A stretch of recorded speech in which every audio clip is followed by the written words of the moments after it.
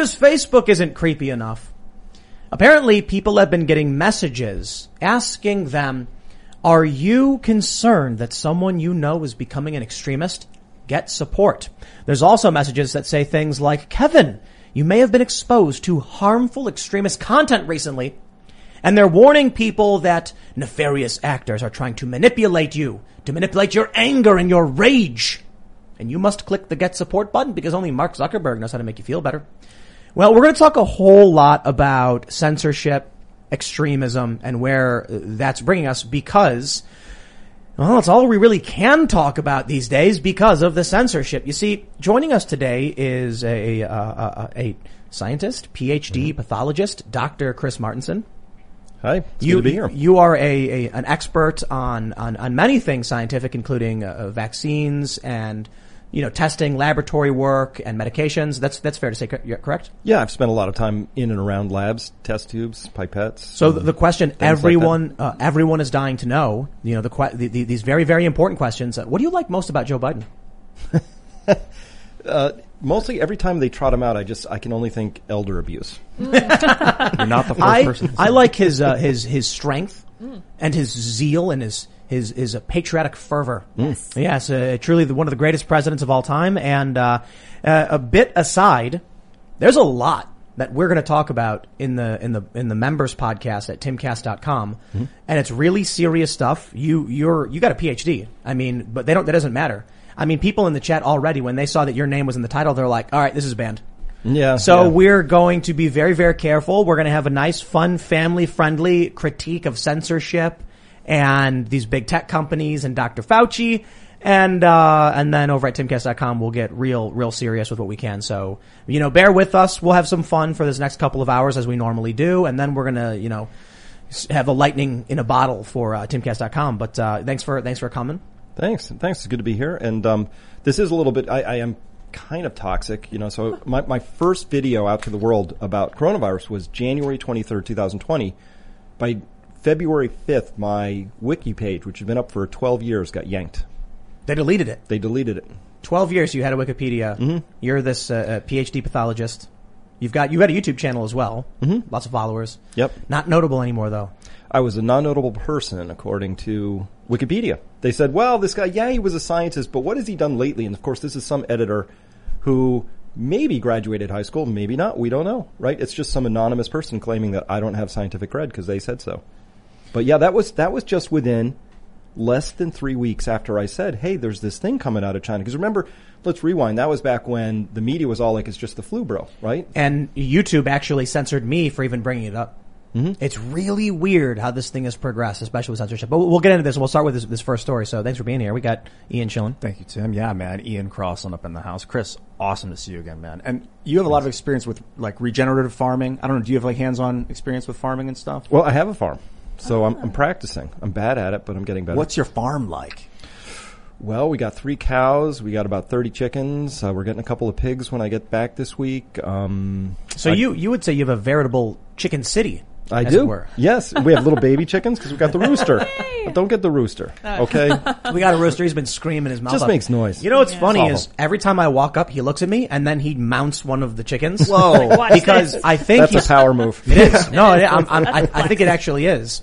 Because he only does it when I go up there and they know that I'm the one who goes in and I'm the boss and I'm the one who always, shoos them out of the way. And so he's like, hey, yo, look at me. He jumps on a chicken. You've raised those chickens well because they're real nice to me now. If I get near them, they come up to me and they're really excited to see me. It's a great feeling. We'll talk about chickens and farming and censorship.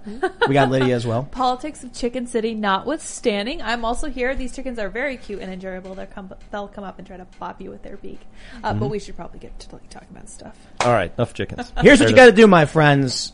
You got to go to timcast.com and become a member because I think, Ian mentioned what someone hit you up and they were like, can you just do an hour less of the main show and an hour more of the bonus show where we get real dark? I would love to. I love just letting loose, man. It is one of my passions. I think there may come a time where we have to consider like some episodes like something like this. We might have to reduce the amount of time. For this instance, we'll just keep it like we normally do. But, I was thinking about this before we even got started with the show. I'm like going off the checklist things of like, we'll get banned for that, we'll get banned for that, we'll get banned for that, we'll get banned for that. Why are we even doing a show on this platform? Well, there's a lot of people who we need to like let them know where to find these conversations. So it's like, if we just stop going on YouTube, a lot of people would be confused and lost. One of the things that really helped was we started changing the name of the members only podcasts. And all of a sudden now everyone's like, I can find it now. It was so hard for me to find. And so I'm trying to balance that we have, you know, we get hundreds of thousands of people who watch these episodes every night. And how do I inform every single person? I could go on Twitter, I could tweet, people don't see it. So we'll do the show to the best of our abilities, but we can talk about a lot. We can talk about censorship. We can talk about comments made by Fauci, why we don't like the guy. And then we can talk about scientific expertise and a lot of the stuff that YouTube doesn't allow us to over at timcast.com. So again, I will also add, check the alpha for the new site. Oh yeah. Everyone's morale just like went through the roof. It Yes. looks amazing. We're super excited. We are going to be launching the Mysteries podcast soon, which is excellent. Shane has another article up right now. Actually, let me see if I can pull it up right here. There we go. Shane Cashman. The Pentagon sees a balloon. So this is a long story talking about saucers, UFOs, and breaking things down. It's really, really incredible stuff. So you want to check this out, and that's going to be part of a new podcast as well. So that being said, let's talk about how these creepy jerks are making it difficult for us to have real conversations. PCMag.com says Facebook prods users who've been exposed to extremist content to get help. This is where it's getting weird. It's getting real. It's getting weird. Look at this. Are you concerned that someone you know is becoming an extremist? We care about preventing extremism on Facebook. Others in your situation have received confidential support. The other one says, Kevin, you may have been exposed to harmful extremist content recently. Violent groups try to manipulate your anger and disappointment. You can take action now to protect yourself and others. All right. You can take action. Everybody listening, you can take action right now. You can smash the like button, subscribe, and share this video. Oh. That way, people can get a non-corporate opinion on why this is creepy and freaky. Just think about that would be a peaceful action, though, of course, right? Very, Yeah. very, very peaceful, Yeah, pressing very that like peaceful. button. Peaceful smashing. Yeah, that's the big conundrum about these networks. Everyone's like, why don't you get off YouTube? And it's like, bro, we upload to Rumble now. We're uploading to Rumble. Not that it's perfect. We've always uploaded, have we? I don't think IRL's on Minds, but my personal content has always been on Minds. IRL is on Minds. Yeah, we want to, and we want to make sure we're leveraging the networks as they exist to the best of our abilities so we can keep the network alive. Think of it this way. The way I said it before is like, do you retreat from a battlefield where you're still holding some ground just because you're like, that battlefield is completely open? It's like, not necessarily. Hold the ground you can. And so if there's a lot of things we can't talk about and it's getting worse, I'm texting some of these other big podcast people right now and I'm like, yo, what's going on? Like, there's breaking news. We can't talk about it. Like I email Google and I'm like, hey, look at this story. And they're like, well, you know, and I'm, all right, can't say these things. That's insane. That's how bad and broken this is. I've noticed, I think our presence here is helping guide the YouTube behavior and like terms a little bit because I noticed they relax their swearing, measurements and they're like, you know what? Go for it. If you want to cuss, feel free. Cause it's like, it's just so entertaining. And if we start cussing, it's hilarious. And they know that and they want it to be hilarious. I don't think that's us. Well, Sure it is. I think so. But let's crazy. talk about this Facebook thing because I just want to look at this. They say confidential support. Who do you think at Facebook is going to be the person that will reach out to you when you're like, help, I've seen a post from Ben Shapiro. Oh, no. Like a psychiatrist that they hired. It's going to or be a some woke psychologist? 20-year-old. Yeah. Or, I mean, to be completely honest, it's going to be like some 20-year-old college student from India. Yeah. No joke. I mean, outsourcing, call center stuff. You're going to get someone who's, you know, probably got a checklist of like, do you feel like you are sad and depressed? No. Okay. Right. Did Ben Shapiro touch you in any way? No. Okay. Emotionally. Well, when you said exposed, I was thinking, I don't know, is this about my uncle or what is this about? going You know, on what's here? going on here? These I like that. these social networks have like huge psychology departments to take care of their admins because the admins see such vile and vicious things as they're going through, like making sure like blown off arms or like horrific stuff. So I wonder if they're using those same therapists to help now, but I don't know. It's Kind of vague. I mean, A little bit. I don't know what they expect to get out of this other than creeping people out. But I want to show you this meme from Carrie Wedler. It says, are you concerned that someone you know is becoming an extremist? We care about preventing extremism on Facebook. Others in your situation have received confidential support. And then, of course, there's Obi-Wan Kenobi says, well, of course I know him. He's me. Yes, we've all been exposed to this content, but define extremist. Sure. Well, about Political what? dissident. Yeah, when I first saw this, I thought for sure that it was about Black Lives Matter and Antifa, but of course I was not correct. Of course they're only talking about the right-wing extremism that they say is the biggest threat. Obviously it should be BLM and Antifa, but it's not. And I feel like this is a flex from Facebook. They're just like, oh, we're just going to show them what we can do. We're watching you.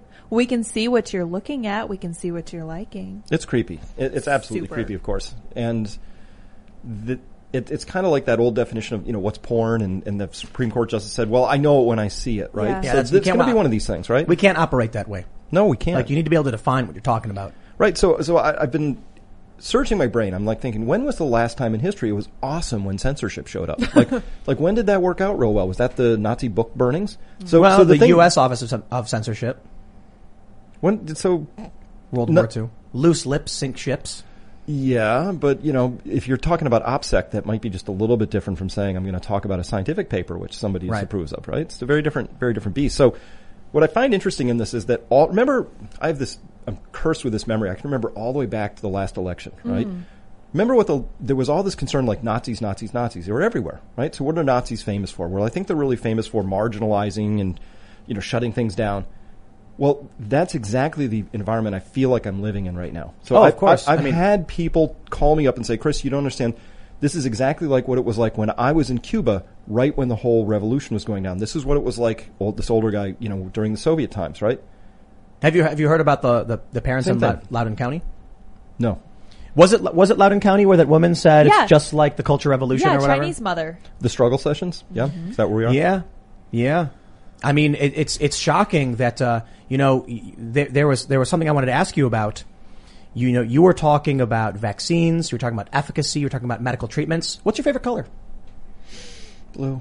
Blue. Excellent. Wow. Ian. Green. Green. Okay. Thanks, YouTube. It's been a blast. This is the kind of content you want on your platform. Ha ha ha. Swear word. Exciting. I just Yeah. learned that. I learned Troublemaker. that green is in the middle of the human vision spectrum. So it made me think that maybe we developed the ability to see green first. And maybe that's because trees and grass are green. Magnesium and chlorophyll is green. So we just evolved to see that was the first color we started to notice. Dude, I am fairly optimistic. I have to be honest. I was getting pretty pessimistic for a while.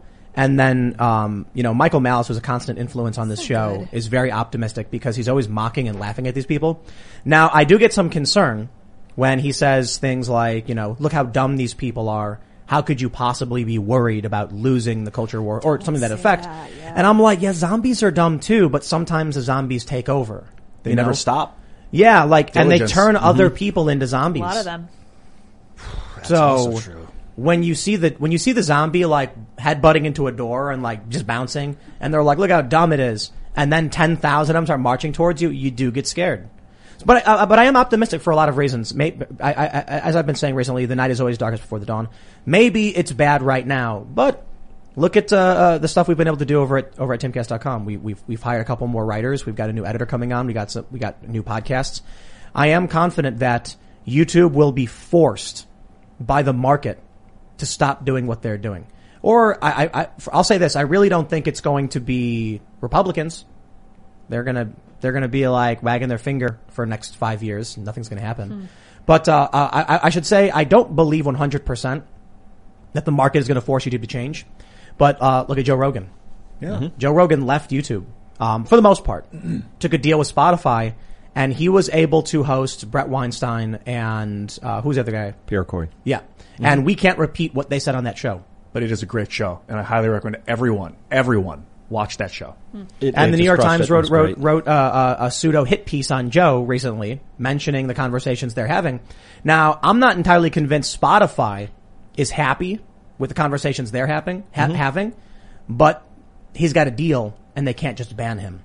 So it allows. It's like Joe got himself locked into place on a platform that probably would have banned him if he did it independently. If Joe being Joe, they probably would have loved it if he just went to Spotify. But if, for a channel like this, if we did the same show as Joe off of YouTube, Spotify would probably ban it. They had all those employees at Spotify trying to get Joe banned.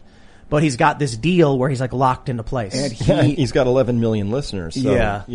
what are they going to do? He's got more listeners than nearly all of mainstream media. So he's got power. Is that the metric that's come out? 11 million listeners? I think that's the last one I heard. Because he has like 10 million subscribers on YouTube, or is it like 11 million subscribers? I'm wondering how many people still listen to him on Spotify, though. I don't anymore. Yeah, I haven't. No disrespect. Like, Joe's rad. Consider him a friend. I haven't checked out. I haven't been able to see one of his shows. There was one instance where a show came up, and I like tried pulling up Spotify to figure it out, and I give up. You know what I mean? Yeah, there's a little barrier of entry. I used to just pull up the thing on YouTube with no problem, and I would have it like playing to my left while I'm like reading news and stuff, and I just listen for a couple hours. You know, it's harder. When I have so much respect for Brett Weinstein, so I will go the distance for him and Joe, of course. But it really, because I was like you, I didn't get Spotify, I wouldn't get it. I was like, F this. But when you see these people, I mean, he's friends with some of the most influential and amazing humans on earth. So I'm going for that. And Spotify knows it. Their valuation after they paid Joe, whatever it was, 100 million or whatever, is up like billions of dollars. I know, and I regretted not buying any of that stock because I'm pretty sure like a bunch of people knew that it was happening, and then like I didn't even think about it, and then instantly as soon as they announced it in the press, it like skyrocketed. I'm like, weren't people talking about that behind the scenes? Like, didn't someone tell me something about that? I gotta pay attention more to this stuff. I don't think that's insider trading though. I have nothing to do with the business. Someone just mentioned, hey, I think this thing's gonna happen. I'm like, I don't care. All right, Darkest Before the Dawn, though. I got to tell you, I know a lot of people have been canceled and censored just in the past 2 weeks. It's getting worse. Big stuff, right? So this woman who works for the FLCCC, Joyce, she writes this really big article called the FLCCC. Oh, sorry, that's the Frontline COVID Critical Care Doctor. Okay. So that's Dr. Pierre Corey. So my first YouTube strike happened when I was reviewing his testimony. So he was in front of the Senate, had like 8 million views. I thought this is safe, so I took his thing, I pulled 3 clips. Just reacted to the 3 clips saying, hey, you should listen to what he's saying here. It makes sense. That was my first strike. They gave you a strike. That was recently. They took down this guy's Senate testimony. They did that too, but they gave me the strike for reviewing the testimony, right? I wonder if they're going to get mad at us for mentioning the testimony at all. I wouldn't be surprised. I don't think so. They might get mad, but it doesn't viate any terms to talk about banned content, as far as I know, to reference it. Crowder got a strike for mentioning CDC data. They don't care, man. Exactly. They are carpet bombing channels. Yes. And so people are like, Tim, why do you keep saying talk to your doctor so much? First and foremost, I genuinely believe a private doctor knows more than Rogan, Fauci, or anybody on TV. But also it's like when we do segments for this show, we do a 2-hour podcast. Of course, in the context of the live show, I'll say something like, it is my genuine opinion that, you know, your medical history to a private doctor, like your personal doctor, he's going to know what's better for you than anybody on TV or whatever. But then when we do another segment, because we break them up, that context has to be in it as well. Otherwise we'll get banned. I'm not exaggerating. People like, so if we talk for 10 minutes and at the beginning of it, I say, make sure you go to your doctor. We make a clip where we're like, here's what Dr. Chris Martenson was saying, and it has to be included. YouTube specifically told me that. Mm-hmm. And then if we make another 10 minute, 15 minute segment, we're talking about something else, and as soon as it comes up, I have to say it. Otherwise we get banned. Okay. Well, it's good information too. It's not just hyperbole. It's not just a show of faith. I mean, you really do want to talk to your personal doctor about your personal medical business. I know this is what Candace Owens was saying, was like, why are people so dumb that they're going to like listen to a comedian and then take that as medical advice? People need to have some responsibility for their actions. And I'm like, that's a really good point. Like the media gets mad at Joe Rogan for having an opinion on vaccines, and it's like, yeah, we do. It says a lot about our society that maybe it's just more about YouTube and their faith in humanity versus humanity in general. Like, if someone did a podcast where they said, I'm not even gonna make a hypothetical because YouTube would get mad at me, but if someone said something like, you know, ride your bicycle backwards, it's fun, and then a bunch of people just went and did it and got hurt, YouTube genuinely believes people will watch people, and like, they genuinely believe people will watch YouTube channels and then just instantly be like, I'm gonna do everything they just did, like without thinking about it. They all jumped off a bridge. Well, I will too. Isn't that kind of the divide? So I trust the people who follow me to be intelligent and take responsibility, and they do. I trust them. YouTube has this other sort of patrician attitude, which is, listen, we know we can handle this information, but we're worried about other people, right? So it's this very sort of looking down that they believe that all these other people are going to do really dumb stuff. So remember, way back when there was this whole thing, and I don't even know if I can say the word, but this woman gave this guy died from this fish tank cleaner, and they used it and used it and used it and used it, and then his buddies wrote and said, by the way, Bruce was a really careful guy. He was an engineer. He never would have spooned stuff in. And by the way, his wife was new and she was a complete raging, bitch. And so they were a little worried that maybe something had happened because, guys tend to, if they're going to off their partners, they do it violently, and women choose poison. And so it's a very old story. And so there's a real story there that somebody could look at, and the media just ran with it over and over and over again, that's the danger. This one case that this happened, and Trump it's much more complicated than it's been presented. Yeah. If Trump says something, it's got to be wrong and bad. There was something funny happened recently. Trump goes to the border, right? And Kamala Harris won't go to the border. She won't deal with immigration. Trump announces he's going to go there, and he did. And he had a press conference with Greg Abbott. And of course, then Kamala immediately is like, "Okay, I'm going." Apparently, she went to the wrong place. Like she went to somewhere that wasn't relevant necessarily. Like 800 miles away. Yeah, but close. I noticed. Someone noticed this on Twitter. They said, I think it was Politico put out Trump's having a very, very bad day.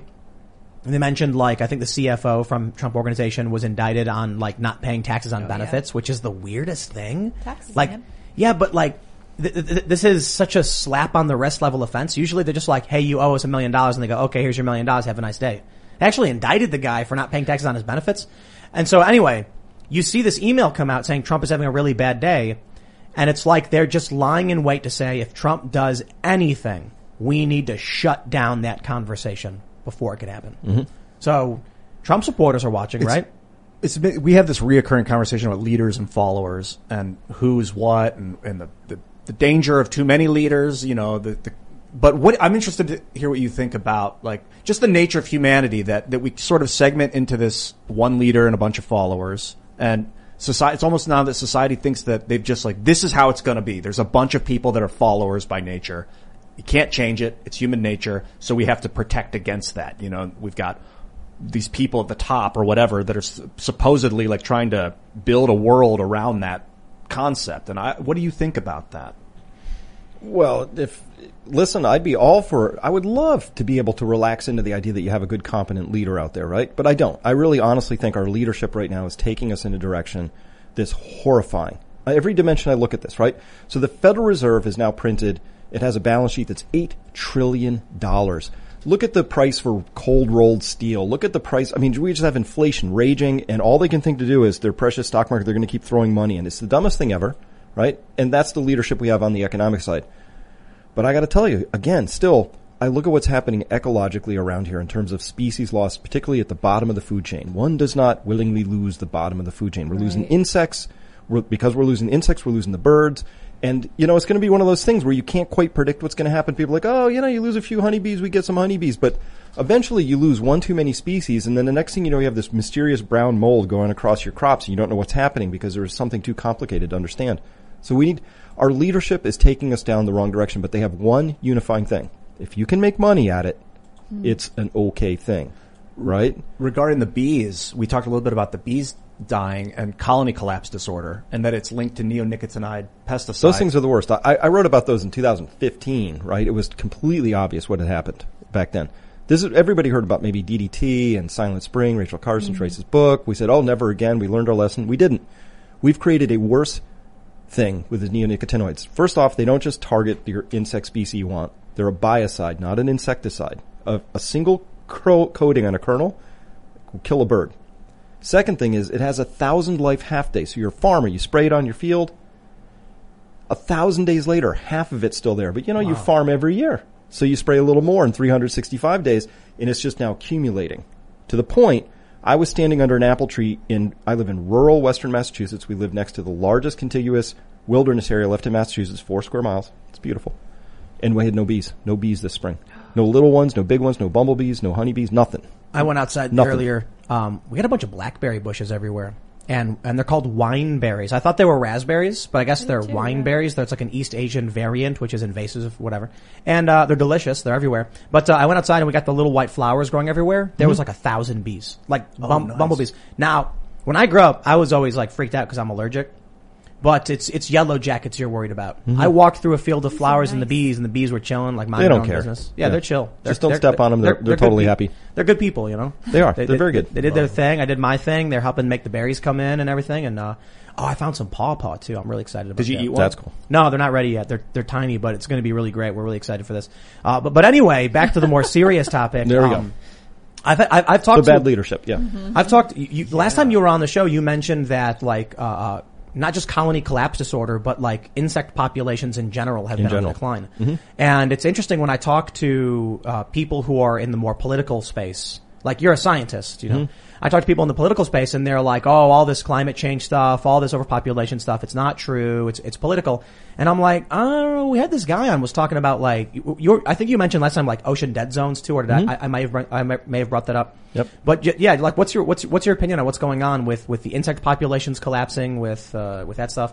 And we're deviating a little bit, but we'll rope things back. But I really want to hear your thoughts on this. Well, thanks, because this is the core of what I do in the world. Is I'm trying to talk about that we're at a very unusual time in human history, not U.S. history, not Chinese history, not Indian history, just human. And we're at a point now where there isn't a spare continent, like there isn't an extra place to go, right? Even the WF crowd, the Davos crowd, they have the Great Reset, and they open with one of their slides. They say by 2050 we're going to need 3 planets of resources, but we only have 1. What we can do, right? So it's actually a major driver of politics, finance, futures, hopes, dreams. So it's a big deal. But I like to drive things down to little anecdotes so that makes it easier to understand. So I'm reading these papers. These scientists have said, hey, all the salmon smelt are swimming upside down and falling and dying. It's not cool because we're trying to save the salmon, right? And they look into it and they find out that the salmon are missing thiamine, which is a B vitamin. It's missing. So then they go scouring all over the world, and it's missing from the oceans everywhere. Whoa. So how did we, humans, how do you mess up the thiamine cycle, right? It's crazy. I mean, you look, it's like there's all these science articles about it. That one thing alone, I'm like, we've done something that has damaged the ocean so severely that the fish can't reproduce, which means the birds can't eat. So oceanic bird population's down 70%, right? You push that to a point, we live in a complex ecological web, and we don't know, this is the dread, you don't know when that one thread snaps. And now it kicks into a new state of being, which we might not like. We might not find it so awesome. We don't know. But we should have a little humility and back up a tiny bit, I think. So you're basically saying that a lot of this stuff's true. I mean, we've got, colony collapse disorder with the bees, and we need pollinators badly. And when you have a farm, a garden, or you've even got like wild fruits and vegetables growing, you really understand the importance of pollinators. So I mentioned pawpaw, for instance. They call it hillbilly banana, and it looks delicious. I think I've had it before a long time ago. It is very difficult to produce because you need 2 genetically distinct pawpaw trees very close to each other, and beetles have to pollinate, beetles and flies. So apparently people hang roadkill near the trees hoping that the flies will pollinate. Ew. It's just so crazy how some things are difficult. Now, that balance can get disrupted. But here's what to rope all these things back together. You mentioned censorship. We talked a lot about that. You've been censored. But then you're also saying things that probably support a lot of these like UN agenda things, like Agenda 21 for a sustainable development, or Agenda 2030, which is the sustainable development goals. We talked about that yesterday. It sounds kind of like you're, in a way, similar to Rorschach from Watchmen. Are you familiar? Mm-mm. So, basically, the bad guy, Ozymandias, simulates an alien invasion so that it ends the Cold War, because the U.S. and Soviet Union are about to blow each other up. By simulating the alien invasion, it stops the war from happening. They unify against this perceived alien threat. So he lies to the people of the world to stop them from this war. He's a smart guy, but with the Lucky Land Slots, you can get lucky just about anywhere. This is your captain speaking. We've got clear runway and the weather's fine, but we're just going to circle up here a while and get lucky. No, nothing like that. It's just these cash prizes add up quick. So I suggest you sit back, keep your tray table upright, and start getting lucky. Play for free at LuckyLandSlots.com. Are you feeling lucky? No purchase necessary. Void where prohibited by law. 18+ terms and conditions apply. See website for details. Dr. Manhattan and all the heroes, they find out what he's doing. Dr. Manhattan, of course, is the only guy with real superpowers. Rorschach is a moral absolutist. So even though he understands what the bad guy did, actually saving the world with his evil plan, killing millions of people, he says, I'm still going to tell everyone anyway what's happening. And so I guess what I'm saying is, last time you were on the show, you mentioned these things. A lot of people, in the political space don't know about or disagree with. And you're actually making a case for why we need to curtail a lot of what's going on with fossil fuels and human mass production of petrochemicals and things like that. But then you're also coming out and telling everybody the truth about certain studies, things we can't mention right now. But we will mention at timcast.com. Can't wait. Because it's like you're aware of what's going on. And I guess to put it simply, it sounds like you're more dedicated to the truth, you know? Well, I am. And you know, I like to add 1 + 1 today and get 2. And I'd like that to happen tomorrow as well. Yeah, I like consistency like that. But you know 2 + 2 is 5 now, so. Well, that's the problem, right? And that's a derivative of how many genders we have, which is I think you're right. multiple Yeah. of that, right? Well, I know these are difficult subjects and all that, but it does speak to this idea that we're at a critical crossroads, and the only way I can think to get through it is by being honest, unflinchingly honest with ourselves, and being able to talk about things no matter how uncomfortable. So this censorship is coming at a bad time, because it's saying, we won't allow you to talk about stuff if it's gonna like pinch pharma profits or whatever the story is, right? Or their global agenda. So in part of my work, I get to hang out with a lot of these very, very rich people, and I hate to tell you this, they're just people. Yeah. Right? They're not that much smarter. They think they are, but they're actually not. Right? So, this thing that we're in right now is a complex world. Here's the thing about complex systems. They have emergent behaviors, meaning you can't predict what they're going to do. You just can't. So they're going to have these wonderful plans, and they're going to try and like control everything, and they think they can control all of this down. But I think that's what got us into this trouble in the first place. We tried to control everything. Monsanto, Syngenta, they had a better pesticide. Let's just see if we can get this right. And you do that, and then nature says, oh no, that was a bad idea. Are you familiar with Frederick Bastiat? Mm-hmm. I'm not super familiar with him, but I just saw a meme. Who is he, real quick? Maybe 1700s or so. He was an economist and a philosopher of sorts. He has a great quote. If the natural tendencies of mankind are so bad that it is not safe to permit people to be free, how is it that the tendencies of these organizers are always good?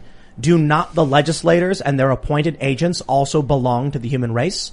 Or do they believe that they themselves are made of a finer clay than the rest of mankind? These world improvers. You got to watch out for them.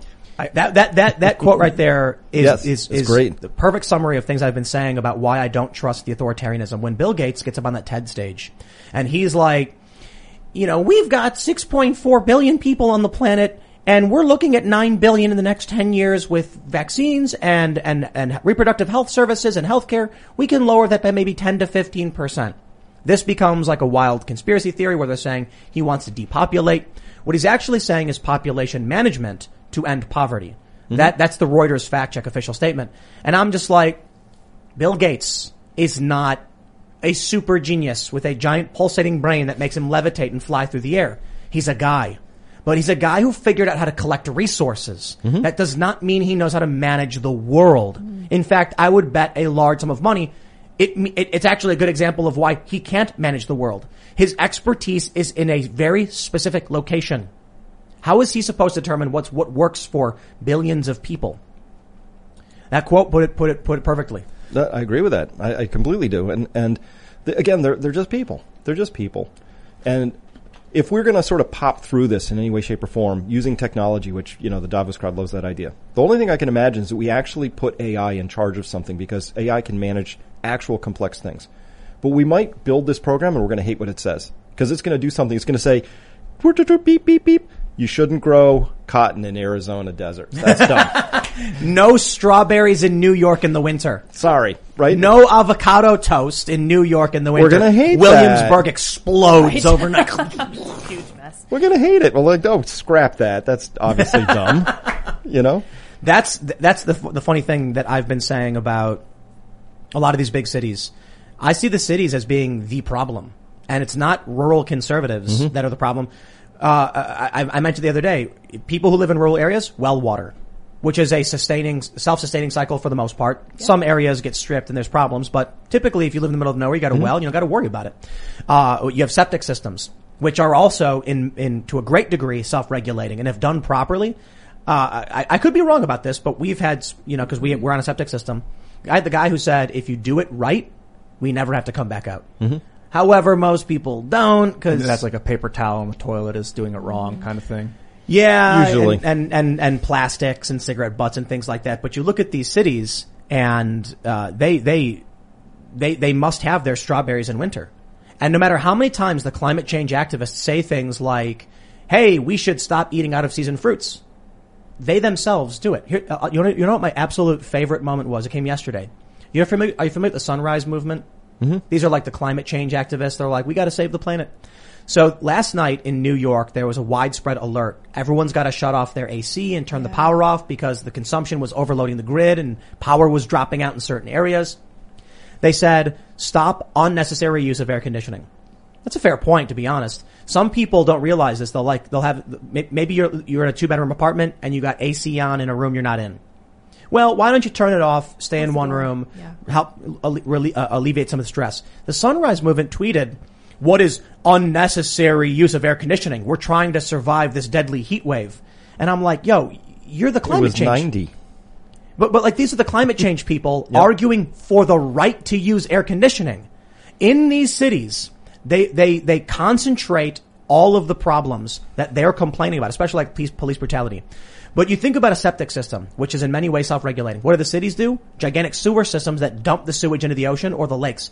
This is what blows my mind. Chicago. All of the cities surrounding the Lake Michigan are dumping sewage into the lake. And it flows all right down to Chicago, where everyone's got dancing around it and on the beaches. Mm-hmm. You go to the middle of nowhere, that's not happening. So cities are these giant dissipative structures. It's just food and energy go pouring in and waste comes pouring out, which is cool as long as you have, a lot of food and energy and stuff like that. But we're coming up in this period of time. It's going to get really awkward, right? Where we don't have quite the energy we want to do all the things we want. And then we have to have those conversations about what we're going to do. The right time was when Jimmy Carter put his cardigan on and had a speech and said, maybe we should insulate our houses better. We were like, nah. Let's not, that's okay. So now we have these excessive heating and cooling costs, right?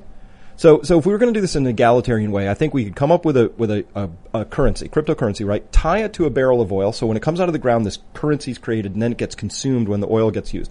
So if Bill Gates wants to have a fleet of jets and 60 houses, he's going to have to figure out where to harvest those. He's going to have to buy them from me. And my price is going to be, he'll have to go out into the open market and get his fair share of those things, right? It's very hard to do. This is exactly what I think is happening is people like Bill Gates, he doesn't want everybody out of poverty. I don't think he really cares. Maybe it's some like fanciful nebulous goal like, wouldn't it be great if people weren't in poverty? I think he's actually thinking like, wait, you mean because of all of these problems around the world, I've got to give up my jet? What if we get all of the people of the United States to stop flying? Can I fly then? Well, technically, okay, good. That's what they keep doing. They tell everybody else to sacrifice. They keep their private jets.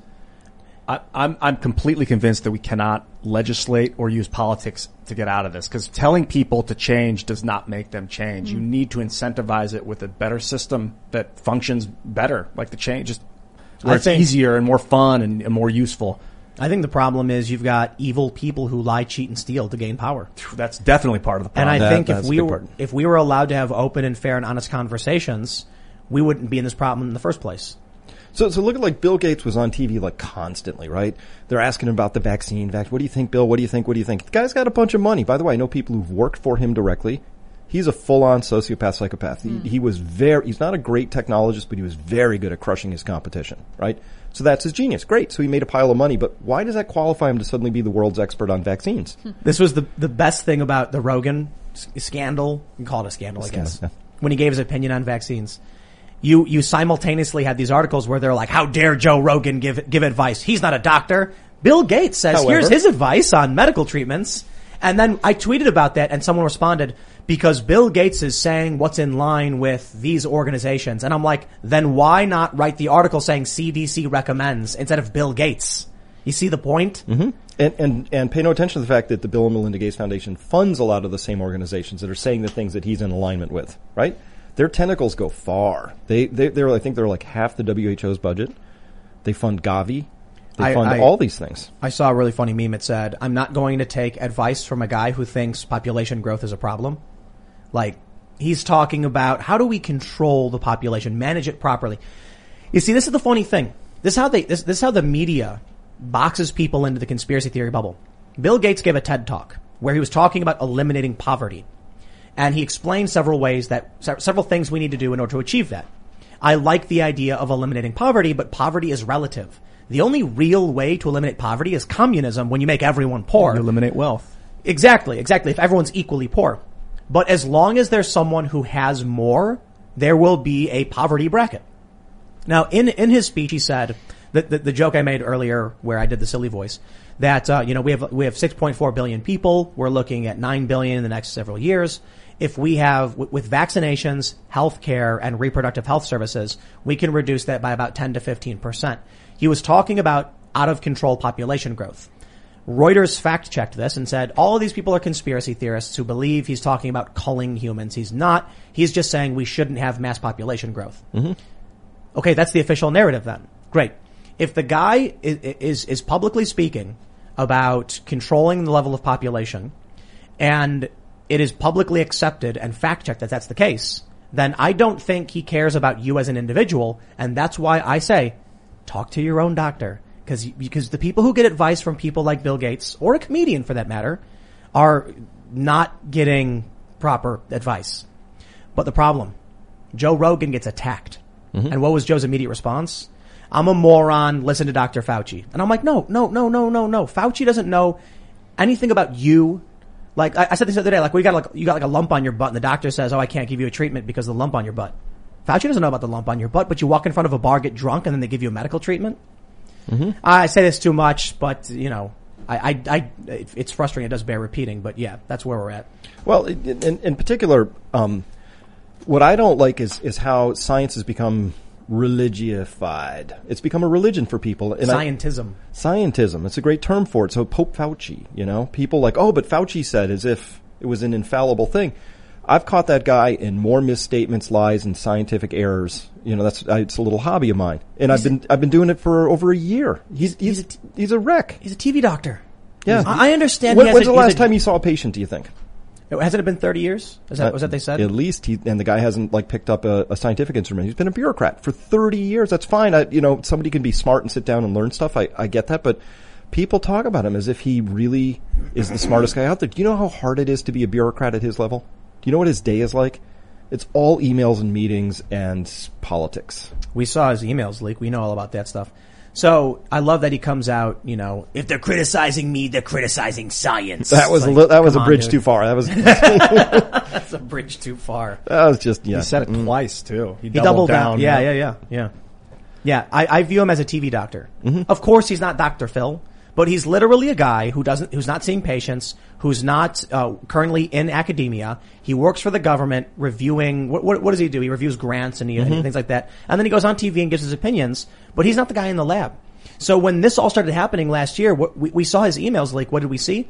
He started asking people in labs, "Hey, what's going on with this? Was this one of ours? Can you give us advice?" He didn't know. So I noticed this. Very early on, I was like, I like Fauci. He's all right. He's doing his best. He's trying to tell us what he can. And then after a few instances where he would come out and give advice, I was like, now hold on a minute. What he just said, that was on CNN 2 days ago. He's just repeating what they said 2 days ago. Then when he contradicted himself, that's where I started to be like, wait a minute. Mm-hmm. The dude just waited 2 days after the news said something and then repeated it. Yeah. He's just, I love how they complain that Trump would be sitting in his, chair watching Fox News, and then he would tweet what he saw on Fox News. I'm like, what do you think Fauci's doing? He's watching CNN, and then they ask him to come on and create this recursive loop where CNN says, here's what we're learning, and then Fauci goes, yeah, here's what we're learning. And the double masking thing was the perfect example of the recursive loop of non-science. He gets asked randomly. Now, doesn't it make sense that people wear 2 masks would be better off? Yes, absolutely. 2 masks would be common sense. And then all of a sudden people start saying, Fauci says we should all wear 2 masks. So then he comes out and says, you don't need to be wearing 2 masks. And then all of a sudden the CDC announces, we're now recommending 2 masks. And then Fauci comes back out and says, you should probably be wearing 2 masks. And then they actually had this image. I can't remember what channel was, CNN, where it's like 3 masks. Mm-hmm. And then the meme came out about like 12, 17, 20. That was the perfect example of the recursive loop of Fauci watches TV. It repeats, and then it's repeated in the press, and then it gets adopted politically. It's just, It's not science if he does it. It's not science if anybody does it. And he also said at that same interview, he's like, I am science, right? I am science. Everything I did was scientifically backed up, right? But no, his first admonition for people not to wear masks, he admitted later, was a political calculation where they're saying, well, we didn't really have enough for the healthcare workers and the people, so we thought we'd sort of try and steer people away so we could preserve them. That's not a scientific decision. That's a political decision. Let's break this down. He lied. Let me just express. He said, it came out later, I think it was like July of last year. He's like, well, we didn't have enough masks for all of our medical professionals and they needed masks, so that was the advice we gave. However, and this is what he said, we didn't realize that people could spread COVID asymptomatically. So once we realized that, we reversed course and said, okay, no, you need to be wearing masks. Here's the problem. Well, listen. You don't need to go out and buy N95 masks. You don't need to go out and buy actual medical grade face masks. You could have wrapped a shirt around your face, and I've done it. Fauci could have come out immediately and said, look, if you've got a scarf or some cloth face covering, you might as well wear it. It'll help out. So by March of 2020, there was this little shop in Southern California called the Sway Sew Shop. And these women start making these face masks, and they bought themselves a particle intrusion detection machine for like $3,000 and started testing different things out, found all these different things and found one brand of blue shop towel that was as good as an N95, sewed that into their mask and had it solved. So what if Fauci had come out and said, look, we have a problem. So this is again, back to my original point. They don't trust people. I would trust people in that position. I say, look, we screwed up. We should have had masks on store. We should have. We should have been ready for a pandemic. We didn't. We forgot to do that. Our bad. We won't do that again. But we're going to need your ingenuity. Please. Here's $1 million challenge. Anybody who can figure out how to make a better mask in a sew shop, go. And you would have seen this amazing stuff happen. But it would have been amazing. That would have been awesome. What did we learn later? That it wasn't even about N95. It was that the masks may stop a droplet. And that's all we needed. In which case, people... Anything is better than nothing in that scenario, by far. I went to Home Depot. We're buying wood because we were like building ramp stuff. And they're like, you need a mask. And I was like, oh. And I walk back to the car, I pull a t-shirt from the back seat, and I wrap it on my face, and they're like, funny. Good to go. They were like, yeah, a t-shirt folded over twice. That's thicker than an N95. You're great. Except you got to remember, they don't stop droplets. They absorb the droplets, and then you got to wash them out. You got to wash them out. I wish the first day he came out was like, you got to wash your mask every day. You got to wash your mask. My favorite moment is iconographic. So then Surgeon General at the time, he goes out and he's going to show how to do the t-shirt thing, right? Hey guys, it is Ryan. I'm not sure if you know this about me, but I'm a bit of a fun fanatic when I can. I like to work, but I like fun too. It's a thing. And now the truth is out there. I can tell you about my favorite place to have fun. Chumba Casino. They have hundreds of social casino style games to choose from with new games released each week. You can play for free anytime, anywhere. And each day brings a new chance to collect daily bonuses. So join me in the fun. Sign up now at ChumbaCasino.com. No purchase necessary. VGW Group. Void where prohibited by law. See terms and conditions. 18+. So he comes out and the t-shirt he picks says got naloxone, right? Which is the antidote for an opiate overdose. So I'm just thinking, like, just metaphorically, the Surgeon General's showing us how to fold up a got naloxone t-shirt to make it into an impromptu mask. Why would they use that shirt? Why? So somebody picked that on purpose. So I'm always looking for the symbolism, but that was bizarre. Whoa. You sometimes Through wonder the why. glass. Sometimes things happen with this stuff, and I'm just like, why? You want to believe there's some secret conspiracy going on because they can't be that dumb, right? This is why I tell you, they're just regular people. That was a really dumb decision right there. Someone, maybe it was Surgeon General. Mm-hmm. So they pulled a shirt out of a box and said, here you go. And he was like, great. And he didn't think twice. Yeah, but there's a reason that shirt was in that box. That's for sure. Naloxone. It was when the people started selling, like masks with like branding on it and like pictures and stuff is when I knew the shark had been, in my opinion, the shark had been jumped. Oh, dude, I got ads on Facebook for like, it's like this male model and he's like looking all serious with these special glasses. He's got this sweater on where the zipper is off to the side and he's wearing a mask that's got like sharp edges and points in it. It's like fancy designer masks. Couldn't do now it. we went to the mall and we bought a bunch of silly games and puzzles and there's a massive bin and it was like 75% off masks, buy two, get one, or like buy one, get one free. And just like no one's touching them. Mm-hmm. Well, now we got the Delta variant though. Now they're saying that, because of the Delta variant, Well, so the CDC, I believe the CDC director said, if you're vaccinated, then the variant is no issue. But LA reinstituted their guidelines, and we're seeing lockdowns in Australia, just in general, because of the COVID strain. And I think Canada as well has been locking. Have you heard about that? Canada, maybe? Yep, and in Israel too, considering it. I'm interested. What exactly is the Delta variant? Are you familiar? I am. How wonkish you want to get? I don't it's kind of know. a cool story. Just it objective. really is. Yeah. The one that YouTube says that we're allowed to talk about because we are serfs to the YouTube machine. Sure. So And then we'll talk about the more serious, in-depth stuff at timcast.com. Well, this makes the Delta variant sound a little bit ominous. So YouTube's going to love this. As long as it scares people. Good TV, I guess. Yeah. Right? All right, so when we say a variant, what we're really talking about is there's this genetic structure and it's a string of letters. And some of those letters change over time randomly. And every so often one of those random changes makes it do something like be more transmissive. And those, if it makes it more transmissive, that survives better. So that's a variant because like if it has a 80% better chance of jumping from me to you, that's the one you get, and then you get it, and then it's just boom, right? If it were to change and make it less transmissible, would it still be considered a variant? It would, but it'd die out pretty quickly in the overall thing because this is survival of the fittest, just evolution, right? So the virin that can do the better transmissive job is going to go farther, right? So we had the first one was called the D614G, and what that means, the D is an amino acid. It got changed into a G at the 614 position. That was the original one. That's the so-called UK variant, 40% more transmissive. Wow. The Delta has all the old favorites, plus it has this last one, which is the P681R. Now this turned a proline into an arginine, and this is really cool because this virus has a really funky thing that no related virus has, which is what's called a polybasic furin cleavage site. It's this thing. This little 4 amino acid chunk that sits between the two spike proteins that when it gets clipped makes it go into your cell like that. By the way, it's an old trick. If you're doing gain of function in the lab, that's an exact insert that you would put at that exact location. And by the way, we've done that 11 times for other things and made them more better at being bad, right? So it has this really weird thing. Well, that P is the one that got changed. So this thing now we think, the data says, gets into your cells even faster and better. That's the ominous part. The good news is I don't have data to say it's any more harmful. Oh, okay. Yet. Well, people should still take it seriously and talk to their doctors about what's right for them. They should, because he's like, Doc, I'm worried about the P681R. There. And your doctor will go, what? I'm so glad you explained P681R means the P turned into an R at the 681 position. Yep. Thank you. Cool. That's how that works. But it's way more transmissive. Way more. Yeah. So I guess the CDC is saying though that you're fine if you're vaccinated. That you don't have to worry about this new variant.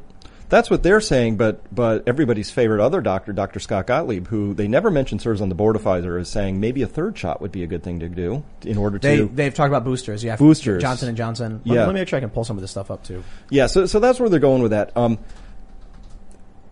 I think the vaccines, at best, we can say they're partially protective at this point in time. The UK will be rolling out COVID-19 booster shots in September. Yep. So they're going to be having, and there was a story in NBC that really freaked me out, and I know you guys, you don't want to hear me say it, but I have to say it again.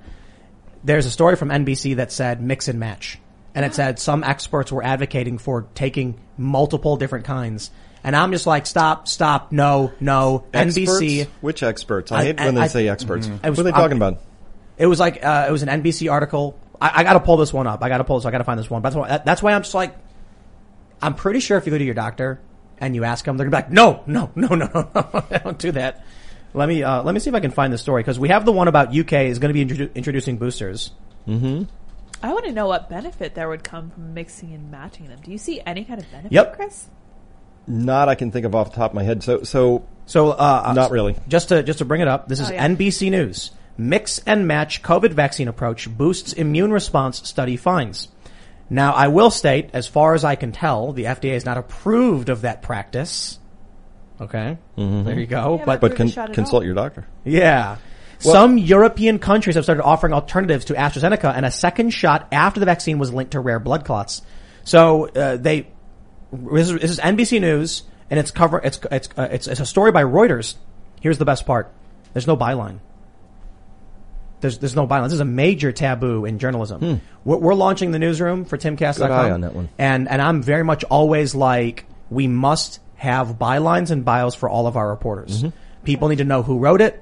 and then be able to email that person with corrections and our corrections department, and we're going to have fact checkers. When it just says by Reuters, like source Reuters, okay, I suppose I can maybe take. Let me see if I can dig deeper. We'll do this in real time. Let's see if I can take mix and match COVID, search that, and Reuters, and there we go. All right, and now okay, so we do have a name. We find the name now. Alistair Smout. Mix and match approach boosts immune response of AstraZeneca's shot study finds.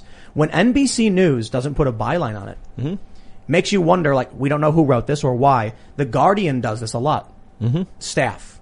That's not a credible source when they do that. For all you know, it's written by a robot. And it's true. They have robots who write news stories. There was something I've talked about before. It's called Natural Sciences. Have you ever heard of this? They have automatic news articles that publish. So what they'll do is they'll have specific parameters like temperature, forecast for weather. And then an article will automatically be generated saying the 5-day forecast for, Tallahassee, Florida is today will be Sunday. By tomorrow you can expect to see clouds. Completely automatically generated. They do the same thing with sporting events. MMA and football or whatever. It'll be like, the Raiders scored a goal in this quarter and that quarter and did this, and they'll show you all the stats written by a robot. You got to watch out for those things. Well, you do, and it was the Snowden leaks back in 2013, which show that the GCHQ had bots that were so good at writing comments under all the major newspapers that people couldn't detect what was what. So that's been a thing for a long time. Trust me, things have gotten a lot better since 2013. I'll see stuff in the live chat sometimes where it will be two comments back to back that will say different things in all caps about, for instance, me. It'll be like, Ian's the best, Ian's the worst, but it'll be they'll come at the exact same time. Two different accounts, all caps, and it's like very weird that those could be two people. One of the reasons I tweeted before, stop responding to people who don't use real names and photos and see your political discourse improve. One of the reasons I tweeted that, it was a subtweet. I was tweeting about, certain trolls. But one of the main issues is that we've long known that governments use what's called sock puppets. They use, one person will have 50 accounts, and they'll bombard you with an opinion to make you think it is public opinion. People fall for this like crazy. Sure. You'll get a small pizza restaurant will announce they're having like the Proud Boys are going to have a meeting at some restaurant. The restaurant owner has no idea. And then one day the restaurant owner gets 40 emails or whatever. And they're all from different people and different names saying, why are you hosting white supremacists and Nazis? And they'll be like, whoa, what are all these things? There's probably one person doing it. That's why it's like, I want to know who I'm talking to. And within reason, I still will engage in conversations with people who don't use, names or photos or anything like that. Sometimes people want to be anonymous for an obvious reason. We talked about this. But I'm just pointing that out, that if we're in the space where we're like, we're not going to stand by our names and have these conversations, then you have a massive exploit in your face from activist groups. And I'll tell you one thing, conservatives are not engaging in this. I'm sure some are, but they are not as politically savvy and organized as the mainstream left is and the intelligence agencies.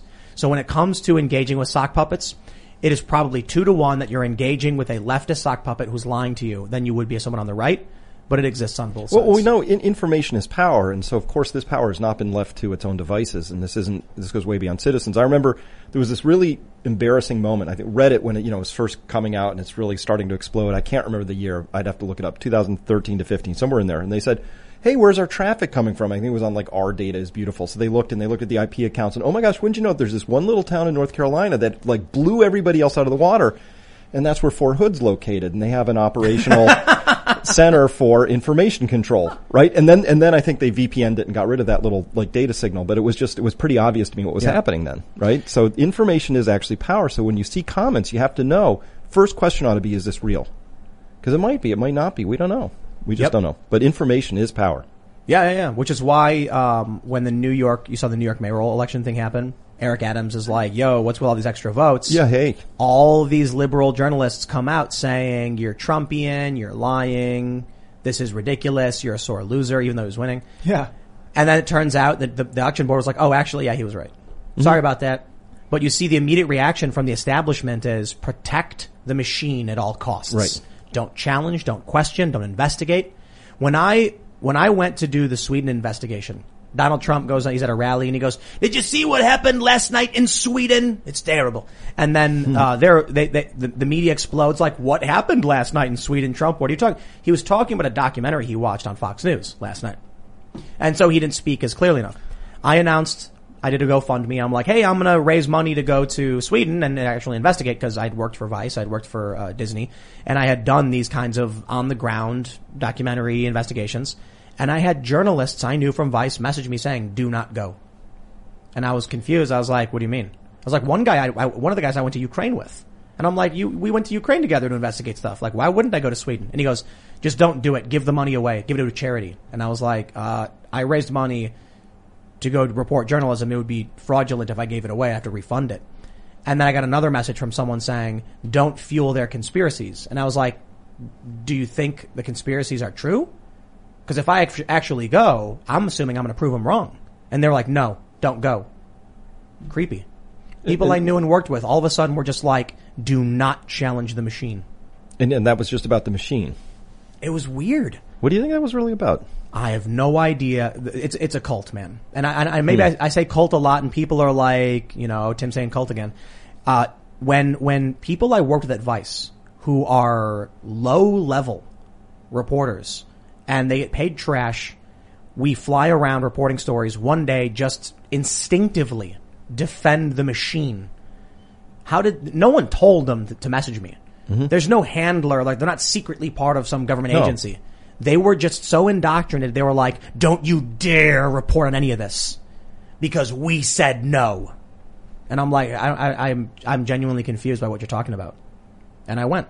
Mm-hmm. And then Slate, these lefties, loved that I came back saying like, "Yeah, there's not really that much crime." It's like, so there are problems here. Crime is going up, but relative to most places. Mm-hmm. And the problems of Sweden were very, very nuanced. It wasn't like a bunch of immigrants came in a year ago and then caused problems. It was actually the children of immigrants from 20 years ago. There's a lot of nuance there. And Sweden really screwed things up. But I was just, to experience, that whole thing was a very strange experience. From having people I knew and worked with saying, "Do not report, don't do journalism." And I'm like, but I always do journalism. It was like brain slugs infected their bodies and took them over. It was the weirdest thing. And then going to Sweden, experiencing the message control when all of the media aligned against me after we got into this conflict in an area called Rinkeby. It was weird to see how coordinated the machine was. Mm-hmm. Creepy. Now, has it always been like that, or do you think it's getting worse? I think it's getting worse. And what could explain that? So back to this idea of leaders and followers. I have this theory that things are getting so tense for people, right? So young people in particular. I've just had this event. This really nice young kid comes up. He's in teens. He's in college.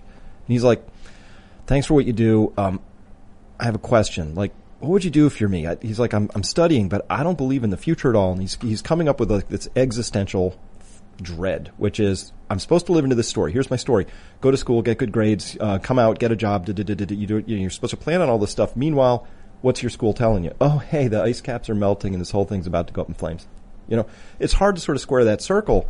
And so I think confronted with that, people start to cling to anything, including maybe, obedience to the machine or something. I think it's a big defense. For sure. It's part of why information is so powerful, like what you said earlier, because if you can give them a path or a reason to live or a solution or at least an idea of a solution, like, iron fertilization. We can repopulate the salmon. Have you studied iron fertilization? Yeah, they're going to get the carbon out of you can the regrow algae blooms or whatever. The coral reefs. It also feeds the salmon. The iron creates plankton, which then the salmon can eat, and so we can regrow the fish population of Earth. We can regrow the coral by shattering it and placing it all over, and then it all grows together and forms giant reefs. Like, there are solutions. If people don't know, they get scared, and then they want a leader, and they look to people like Anthony Fauci, who's like the TV leaders that pop up, reality TV stars, actors, I feel like people don't want to have any responsibility. Mm-hmm. They just want to be told what to do. I don't know. If I know what to do, I like it. I like the responsibility. Klein said it, bro.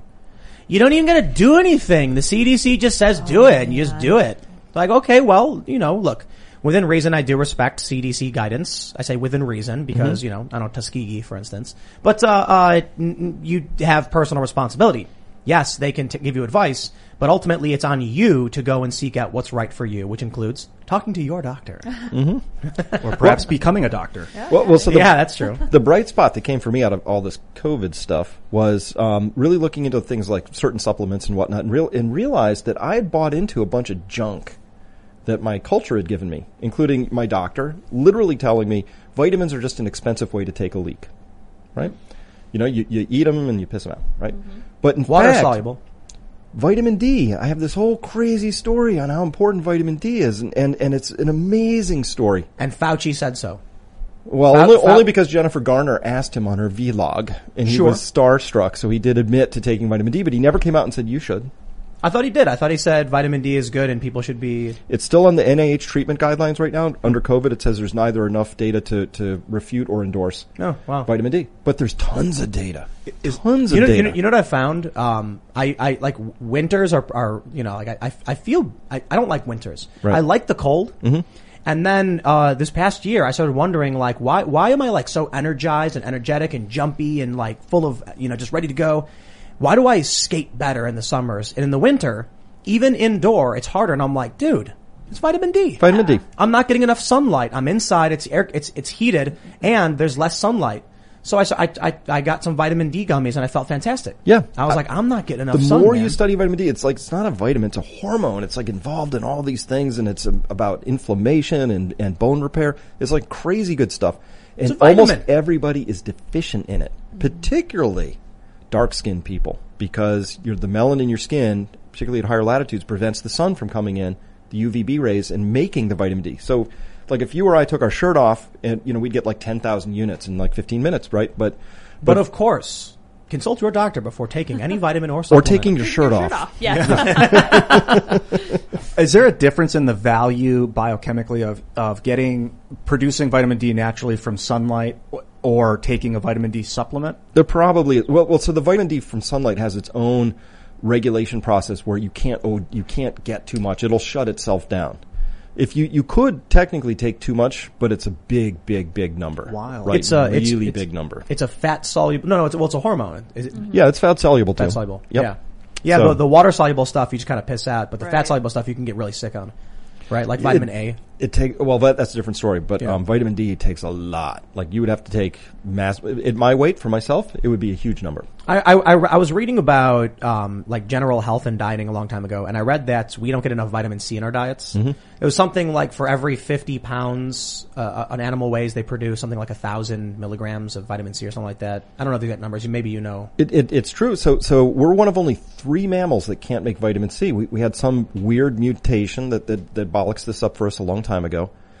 Every other animal does it, particularly when they get stressed. So a goat that's like breaks its leg or something, they've done the studies, will manufacture 60 grams of vitamin C in the next 24 hours. Oh, that's a lot. It's a huge amount. Yeah. And by the way, you can't take that much because you can't tolerate it through your GI tract. So that's why they do high dose vitamin C now. When somebody's coming in with like full blown sepsis, multi-organ shutdown, they pump the vitamin C in there, and it's amazing how it recovers them. What does vitamin C do? Like, is there a process by which it's converted into hydrogen peroxide or something like that? No, it's the precursor for pretty much every stress hormone you're going to make okay. that's going to help you get through that stressful process, right? Cortisol, cortisone, things like that. It's also really important for collagen repair and things like that. So Linus Pauling, 2-time Nobel Prize winner.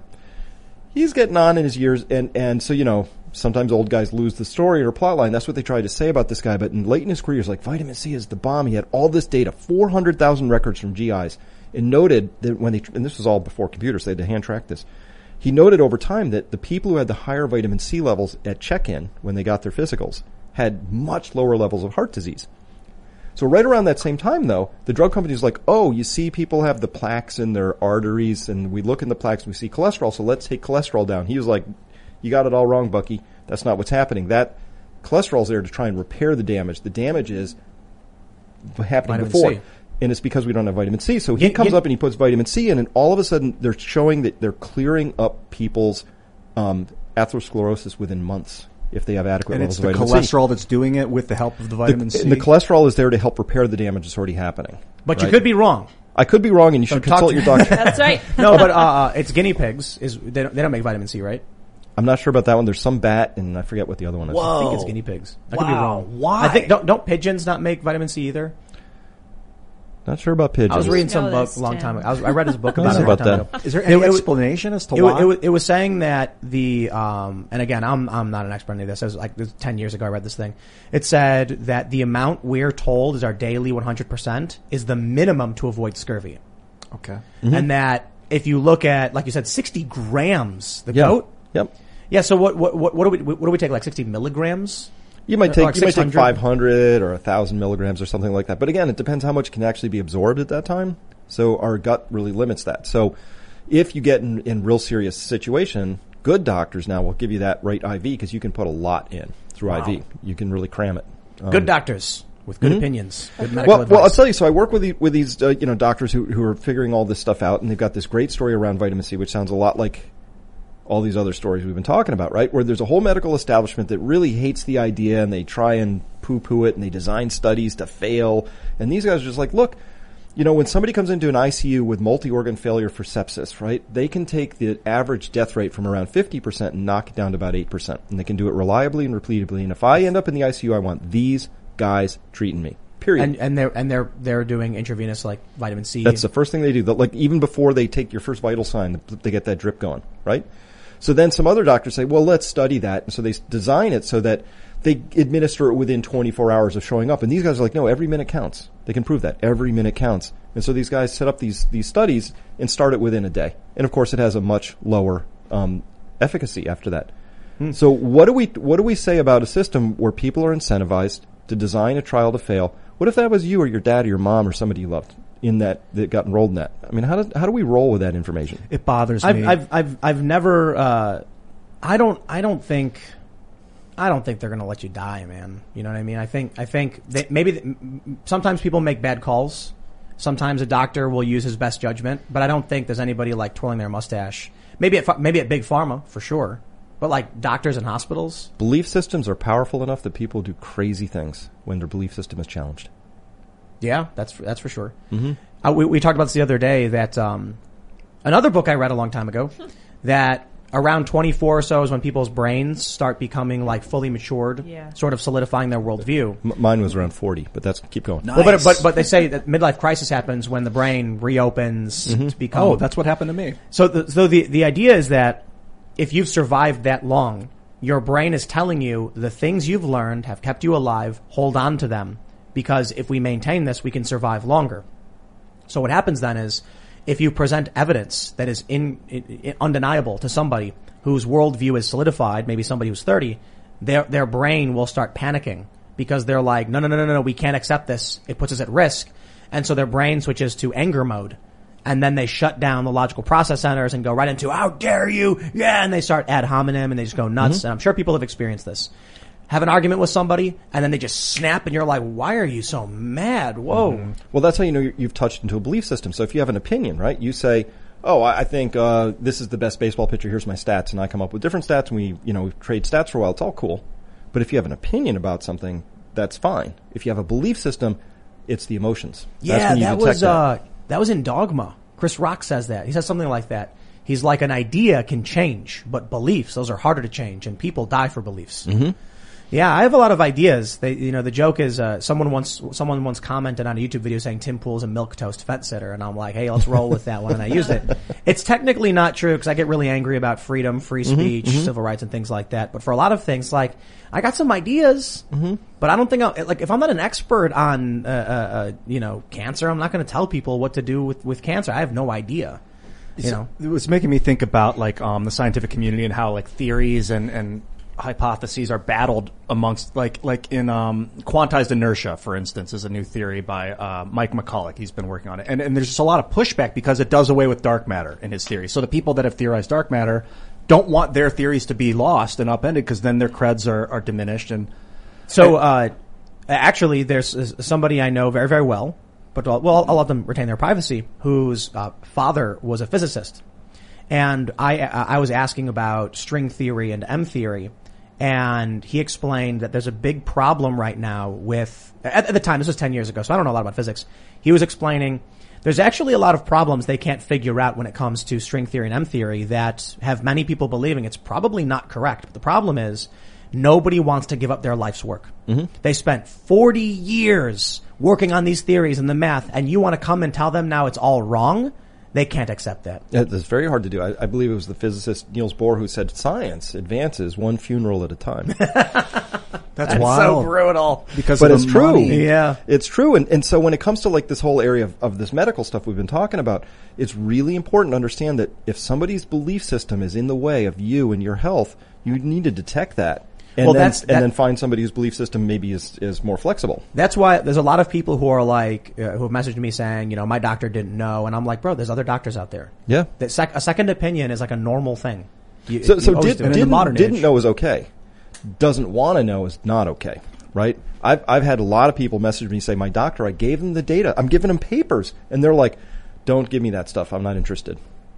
Right? I say, find a different doctor. Absolutely. That's what you do then, right? We had, we were talking with somebody, I can't remember, but they mentioned that they had a doctor who told them gave them some political response to their question, and so they said, and they called a different doctor and said, I don't care for the politics, just tell me, like, here's my age, here's my family, and then the doctor's like, here's what we're gonna do, here's what makes sense based on the criteria, not the politics. There's a whole article that just came out about doctors who've banded together who are so scared of the wokeness that these are typically older doctors, they've been in practice a decade or more. Men and women doctors, and what they're afraid of is that they see these younger doctors coming in who won't treat because somebody has the wrong ideology, right? Like, that I think that person's a skinhead or the Republican or a Proud Boy. Yeah, I won't treat them, or they won't give them the same quality of treatment, but they're open about it. And so this is really terrifying, right? To get to that level, because now we're into the us versus them. Now you've started to dehumanize, and that's when you're getting pretty far down the path. So Yeah, definitely. So just a quick aside on this. I was speaking at this conference. This really sharp guy comes up afterwards, takes me to the side, asks, he said, this guy had worked for several Joint Chiefs of Staff and was pretty connected in, and said, by the way, when you were talking, Chris, about that we were going to attack North Korea, this was 5 years ago, I was reading all these signs, and I knew we were about to do that because I suddenly saw all these articles come out in the New York Times about how prison guards in North Korea were like kicking puppies and doing stuff. We were dehumanizing. So I watched the dehumanization happen. And so I wrote out to my followers. I'm like, hey, looks like things are about to heat up with North Korea. This guy came up just a couple of years after the fact and said, you have no idea how right you were. We had 2 carrier groups in that moment, and they were all spooled up and we were ready to go. How did you know? And I said, it was easy. New York Times was printing stuff about how inhumane the guards were in the prisons over there. You never see, and it came out in 4 newspapers at once. They need to rally public support. Right. Well, let's talk about this. Dehumanize first. That's what you do. We'll talk about this. Fauci was doing an interview. He said that it's almost like there are 2 Americas due to people who are not getting the vaccine. And it's fascinating. He's correct. I've talked about this before. Let's say you live in Texas where they have no restrictions, no lockdowns. I think it's Oregon that started saying they want to implement vaccine passports. So if you're from Texas, no more tourism in Oregon. Not that a lot of Texans wanted to go there anyway, like, to be completely honest. Probably the other way around, people fleeing Portland to Texas. But let's say you're in Florida, you want to go to New York. Well, New York says we're going to do the Excelsior Pass for Madison Square Garden. You got to be able to prove your vaccination status, so you can't go see the Foo Fighters. So now people in states without the restrictions who are abiding by the law and regulations and guidelines won't be able to go to other states. Now that is where it gets crazy, because for the longest time we have open travel between states. When this whole thing started, there were checkpoints set up at New York going in, and they would, I don't know exactly what they were doing, but there were stories that from like New York to Connecticut had police at the border checking plates that were from New York because they were like, New York's a hotspot. So we're actually starting to see a reemergence of borders in the U.S. and laws that prohibit people from free travel or from actually being able to use public accommodations in certain states. Does that apply to Amazon drivers too? And truck drivers? Yes. And this is where a lot of people in our super chats have brought this up. That a trucker who's from, say, Nebraska is going to be, they're like, hey, this one's going to New York. Can't go, sorry. Oh, well, this one's going to Oregon. Oh, yeah, I can't go there. Well, he could, but he's going to have to drive around this one state, right? Well, let's say the destination is Oregon. And they're like, well, no, they're doing vaccine passports in Oregon. The guy's going to say, where do I go to the bathroom and get food? I'm not going. Sorry, find someone else to drive. And we're already dealing with, apparently, this shortage with truckers. So now a bunch of people, there's fuel, like gas stations aren't getting the fuel they need. You add in these heavy restrictions, which so far hasn't taken off for the most part, but we are seeing it happen in certain areas. It's not even about hard ban. This is what people need to understand. You don't need to ban people who aren't vaccinated. You need only apply pressure. So that could mean, everyone's free to come here, vaccinated or unvaccinated. But if you're not vaccinated, you got to go in the back. That's pressure. And some people are going to say, I'm not interested in being the guy in the back room. So have a nice day. Portland can say, truckers, you're allowed to come. Don't worry. We're not banning people who aren't vaccinated, but you can't go to these select gas stations and these restaurants are off limits and most of the companies here are required it. So you'll figure it out. They're going to be like, I'm not taking that stress. So that pressure is enough to dramatically alter this country. I find it fascinating when you have all this talk of peaceful divorce due to the extremism, the violence, and now you have actual bureaucratic pressure, which is starting to emerge. 2 Americas. Yeah. You got that divide and conquer thing going on. And, this should just be completely common sense. There are some people who cannot take these vaccines. Right? Yes. So if you've already had an anaphylactic reaction in a prior vaccine episode, which has happened to a lot of people, you are not a candidate. It says so right on the CDC website, right? Which apparently you can still get in trouble for quoting this stuff, right? But there it is. And they say, oh, by the way, and if you've had the first shot and you have a really bad reaction that passes a certain threshold, you shouldn't get the second. So you are now not fully vaccinated, on and on and on. It's a complex situation. There was a band. I forgot their name. I don't care. They said $1,000 to see the event, but a discount. If you're vaccinated, it'll only cost you $18. Yeah, I saw that. And there was a woman who was a fan who gave an interview where she said, because she had COVID recently, the doctors told her she was ineligible for the time being and she had to come back later. So that meant she wasn't able to go to the show. But guess what? Rich people, come on in, baby. It's all yours. It's a rich man's world. Yeah. It has been for 10,000 years or something. Well, and here's the problem with all this. It doesn't, logically, you can't parse your way through. It doesn't make sense. So if let's go back to first principles. What's the point of all this? The point of all this should be public health, I guess. Yes. Right? Yeah. I don't know anymore, to be honest. I don't know either. Sustention of human life. No, our society and species. Yes, that is the point. Should be, but certainly never let a good crisis go to waste. Right? That's the saying. There's a lot. And it was interesting because we had Destiny here. He's like a leftist streamer. And I said, it looks like we're seeing people exploit the crisis. And he goes, when else would you try and make sweeping changes and reforms?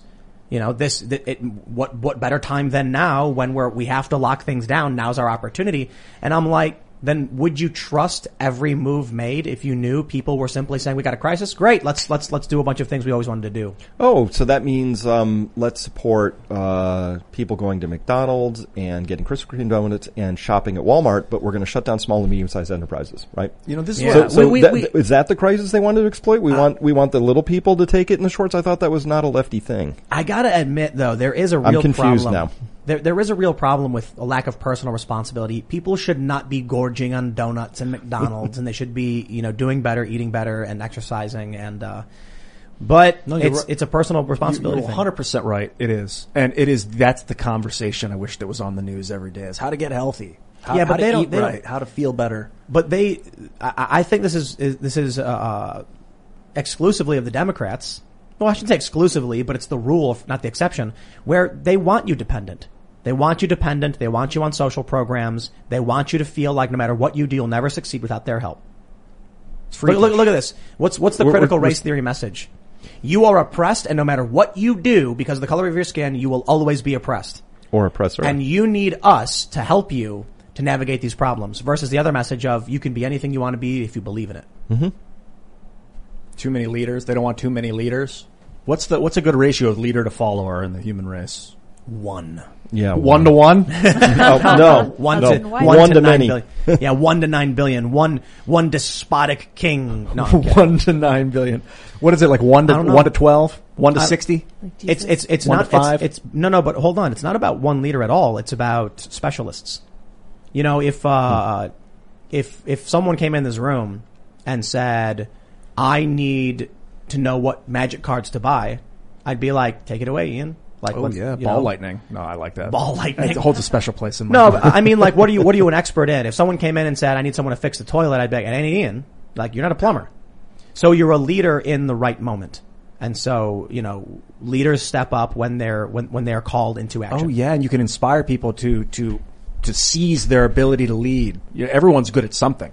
Dude, if you know, we had someone out here and they were a farmer and wildlife expert and you know, like a vaccine, like a doctor. No, like if someone came out here and they were an expert in plant life, I would immediately be like, tell me where to go, what to do, what to wear, and tell me how to find the fruits. And that guy's in charge. But then if he comes in and says, we're going to talk podcasts, I'll be like, okay, well, it ain't you, buddy. Like, I'll step up if we're doing a podcast thing. You'll step up when you're doing a fruits and berries in the forest thing. It's like recognizing where you are not the leader and recognizing where you are. And then, so we have oligarchs or corporations that are attempting to lead the narrative when we have doctors that are more specialized that maybe would be better off deciding what should and shouldn't be talked about. Don't go to a dentist for foot care. Right. And don't go to a social network for healthcare, right? Oh, I love it when Facebook is like, Instagram is giving medical advice and Facebook is, and all the celebrities are and posting these things. But heaven forbid Joe Rogan have an opinion. Or a critical care doctor who's been lives, breathes, drinks this and is indisputable world leader on this stuff, right? So, but this has nothing about, that's why I said first principles. Is this about public health? It's clearly not. It's not about that. It's about something else. So we can, you know, assign motives and all that. It's clearly about the money. It's about the Benjamins. It's about power. It's about seizing the moment to ram through some things that otherwise couldn't have been rammed through. And it's a pie chart. It's you know, somewhere in there is a nice little chunk of public health. But then you get greedy hands, man, and people see an opportunity to exploit a crisis.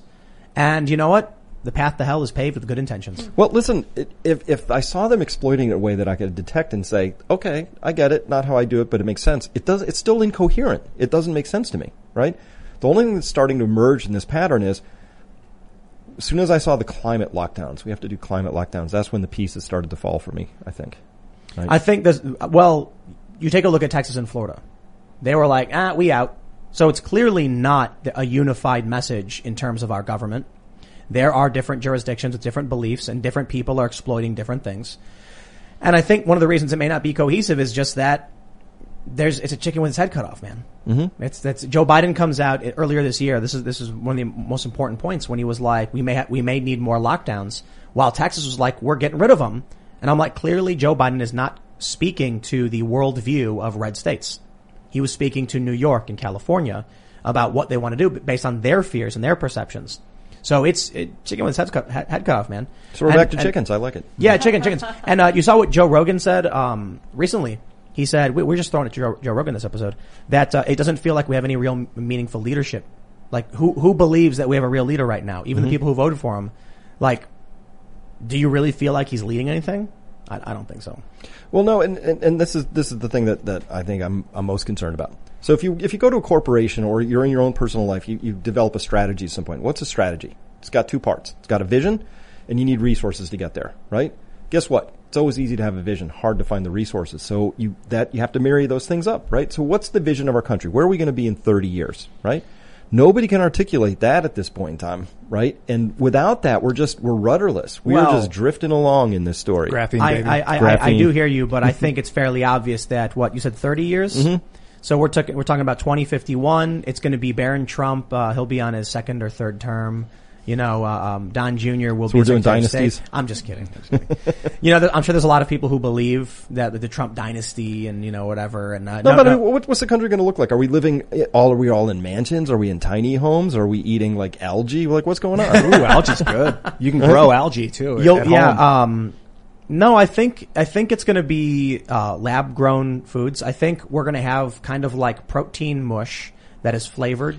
So like in the Matrix, after you've taken the red pill and you're in the ship, you pull the little gruel bowl out. But that's actually a black pilled version of it. You're going to go to the store and you're going to say, I'll have the chili dog with extra cheese, and I'll get a large cola with a large fry, and it's all made of the same thing but flavored differently. With Lucky Land Slots, you can get lucky just about anywhere. Dearly beloved, we are gathered here today to... Has anyone seen the bride and groom? Sorry, we're here. We were getting lucky in the limo and we lost track of time. No, Lucky Land Casino, with cash prizes that add up quicker than a guest registry. In that case, I pronounce you lucky. Play for free at LuckyLandSlots.com. Daily bonuses are waiting. No purchase necessary. Void where prohibited by law. 18+. Terms and conditions apply. See website for details. So your hot dog comes out and the bun is actually like a protein fungus. The hot dog itself is a thicker, denser protein fungus. Your drink is flavored by sugars cultivated from a protein fungus. You see where I'm going with this. The French fries are just long mushrooms or something like that. Could be, but I think that we're going to run into trouble with that idea. Yeah. Yeah. It's so much more complicated how nature actually works. So there's these micronutrients, macronutrients. It's not just giving you like the base calories, which is sugar, it's some little thing. We need all these things like trace amounts of selenium and magnesium and maybe we'll work all that out, right? But your needs are going to be different from your needs because your gut biome's different and you have a different genetic structure. So it's just different, right? It's not You're familiar with Soylent? Yeah. The company Soylent tried making this food replacement. And it was interesting. The idea was, can't we just figure out exactly what a person needs and give it to them and they don't got to worry about eating? No. Because we are not uniformly produced in a factory. Every single person is different. And every day that person is different than they were the day before. And so the problem is, if you were to say, drink this bottle, like it first came in like a powder form with like a thing of oil and you have to, cause you need fat in your diet. And then they were like, okay, the problem is some people are taller and require more and we're not giving enough. Some people are small and they're getting too much and they're getting sick. So now it's just like a meal replacement shake. That's, in my opinion, like Slim Fast? They already make those things. It's got 35% of your, daily vitamins and you drink it and it replaces one meal, but you still got to eat because you don't know what you're missing. Didn't that last for like a month and then people like their bowels were just like ruined or whatever? It didn't really work out, I don't think. It's because they quickly realized, I could be wrong about this, but I'm pretty sure before they went public, like with the actual product, they said, we realized you can't actually sustain yourself on this. Also, the branding. I mean, Soylent Green. That was the joke. Is people. Yeah. Soylent Green is people. Soylent's probably not people. I'm really into vertical farming. Oat. Okay, oat. I'm into vertical farming, indoor vertical farming, like Aero Farms in Jersey is one of the largest vertical farms in the world. I think the future of humanity might be like a vertical farm on every block or something in a city. Yeah, but you know what they grow? They grow lettuce greens and those things. Yeah, right. Yeah. And they don't grow like corn and wheat and stuff. They grow them on mesh, so without soil, and they'll spray the mesh with like a nutrient. But I'm wondering, what's the difference of food being grown indoors as opposed to outdoors in natural sunlight? Well, there's a lot of advantages for indoors, but for that stuff, again, we're growing greens, like really high value. You're getting some arugula, but man does not live on arugula alone, So it's just, I think they're cute. I think they have a role, but to say that's how we're going to feed people, now we got to talk megatons, like how many millions of tons of food product is coming out of those. And also, notice where the energy comes from. Those are all LEDs, are very efficient, but where's the electricity come from for that, right? You follow this along and you say, look, we already have this nuclear reactor. It's 93 million miles away safely. It's a good distance. And it provides that service for free. I'm now learning that, where I live and what we have growing, we'd probably be able to cover a large portion of our diets, maybe like even 60 or 70% just with, there's every day. Potatoes. Deer. Oh my gosh, potatoes. No, deer everywhere. Just like they're the people out here telling me that they're pests. They're a nuisance. There's so many of them. But once you really started living on them, here's the thing. I'm a hunter. So the deer are everywhere until the day of hunting season. I swear to God. And they're all gone. Then they're all gone. That's some Schumann resonance. It's almost like they don't want to be shot. It's the strangest thing. Well, no, but today, every morning, I see like 3 deer walking through the yard. And they're eating my apples, and I'm like, stop eating my apples, you jerks. They're reaching up in the trees and pulling them down. But we got 3 apple trees. I don't know if they're wild, actually. It looks like they were actually planted. We've got tons of wild pawpaw. The mulberry trees are everywhere, and everyone's mad about it. Mulberries are awesome because they produce fruit for 90 days. It's like strawberries is like a week, but 90 days, you just get mulberries. We took a hammock, and we held it underneath and shook some branches, and we got like 300. It was insane. There's too many. Yeah. You walk in the yard and your feet are turned purple, and I'm like, we should actually start foraging and harvesting these edible berries and plants. We got blackberries, we got wineberries, we got mulberries. So we actually made jam. It was amazing. We made some jam with it. I was having peanut butter and jelly. And then we're going to have pawpaw. We have tons of apples. We made some stuff with the apples. And if people didn't live in cities and spread out, then instead of having lawns, for instance, they could be growing some of their food, and it's self-sustainable. And you should grow some. Everybody should. Even if you only grow like 3% of your calories. The difference between 0 and 3% is night and day. Because you know what you learn at 3%? You're like, this is hard, and I'm not that good at it, or I have to learn some stuff, or, tomatoes don't grow with any shade at all. And there's like a lot of things you got to learn. The best part is pretty cool. I looked up the nutrition value of mulberries, if you eat 10 mulberries, guess how many calories you get? 6. Yes. Yes. Did Oh, you look you it were up? right. No. 6. We were both I'm a right. wizard. 6 calories. I have the And I'm identify like, spell. so if you need 2,000 calories per day, you're gonna shake that tree until there's nothing left on it. and You'll still burn be more hungry. calories shaking the tree. Yeah, than you can eat 'em. we grew some zucchinis, man. These things grow fast. Your baseball bats, if you don't watch out. You Yeah, get big ones, yeah. They get so. I saw one and it was maybe like 5 inches long, and then I'm like, it's too small. The next day it was like 9, and it's massive, and I'm like, I think that's a little too big, you know. But what? Do you just leave them until they're massive, or what? Well, the best thing is you get pigs. So my favorite, and pigs love them, and they eat them like crazy. So here's the best part: you get pigs in spring, and in fall is when you're going to be harvesting them or sending them off to be harvested, and that's when your garden is like overflowing with stuff you just can't eat anymore. You can't have another bean. You don't want any more zucchinis. The pigs love them, and all your apples are dropping on the ground. You just give them to them. Yep. So in the winter, this is the stuff people really need to think about. You know, I can go outside and be like, look at all the fruits and all the glorious vegetables. And then winter comes around, and what did you save and what did you preserve? Right. So what do people normally do? You have some chickens, and then you eat the chickens in the winter to survive? I mean, that's not enough chickens. No, it really isn't. So potatoes. I mean, you have to grow something that you're going to be able to store for a long time, and you have to think that through. So this is actually near and dear to my heart. I think people should be resilient, and being food resilient is part one. I love food resilience. I like being energy resilient as well. I can heat my house 4 different ways now. Wow. Ooh, what are they? I've got an oil furnace. I've got a wood furnace. I've got an electrical mini split, and it's a very efficient heat pump that exchanges heat and cool from the outdoor air. Very, very efficient. Ooh. Oh, I was watching a video about these. Have you seen that fluid that when sunlight hits it, it changes the composition, and then they can with electrical current release the heat energy from it? Yeah, that's really cool. Imagine storing stuff is going to be, that's the hard part. Storing energy is always the hard part. Yeah, so this is amazing salt, technology. Imagine you have this, you have like a staggered pipes running with this fluid. The sunlight's hitting it, and then in the winter, the sunlight hits it, it changes, it absorbs the energy, then goes into your basement, and then converts that back into heat and heats your home just from the sunlight being funneled. Amazing stuff. We should go to Super Chats. What's the fourth one? You said I got passive. So, and this is just a function of how the thing came. We have this stone fireplace. It's probably half the size of this room. It's massive. Wow. So it's sort of got like this. It's cool. It's warm in the winter, cool in the summer. It's like it's just a moderating influence. It's really good. We have geothermal here. So the copper geothermal's awesome. Yeah, it's like copper tubes run underground, and then it is extremely efficient, and you can get it freezing in here. It's a heat wave, and it's like I'm freezing. It's awesome. Because the cold underground easily dissipates the heat and easily pulls in the cold. But we'll jump over to Super Chats. Before we do, smash that like button, subscribe to this channel, and here's the big thing. We are going to, like with Steve Bannon, we had him here. We're gonna go right for the most intense conversation at timcast.com in the bonus segment, because I realized censorship is getting worse. We needed a place to host our own content. We needed a way to sustain it. So we are expanding that whole thing. And now we actually have the opportunity to have these conversations that YouTube is increasingly shutting down. So make sure you become a member at timcast.com, because that's where you're going to see that's where we're going to talk about the stuff that we can't here, at least. But we'll read Super Chats for now. So again, smash that like button. All right, let's see what we got here.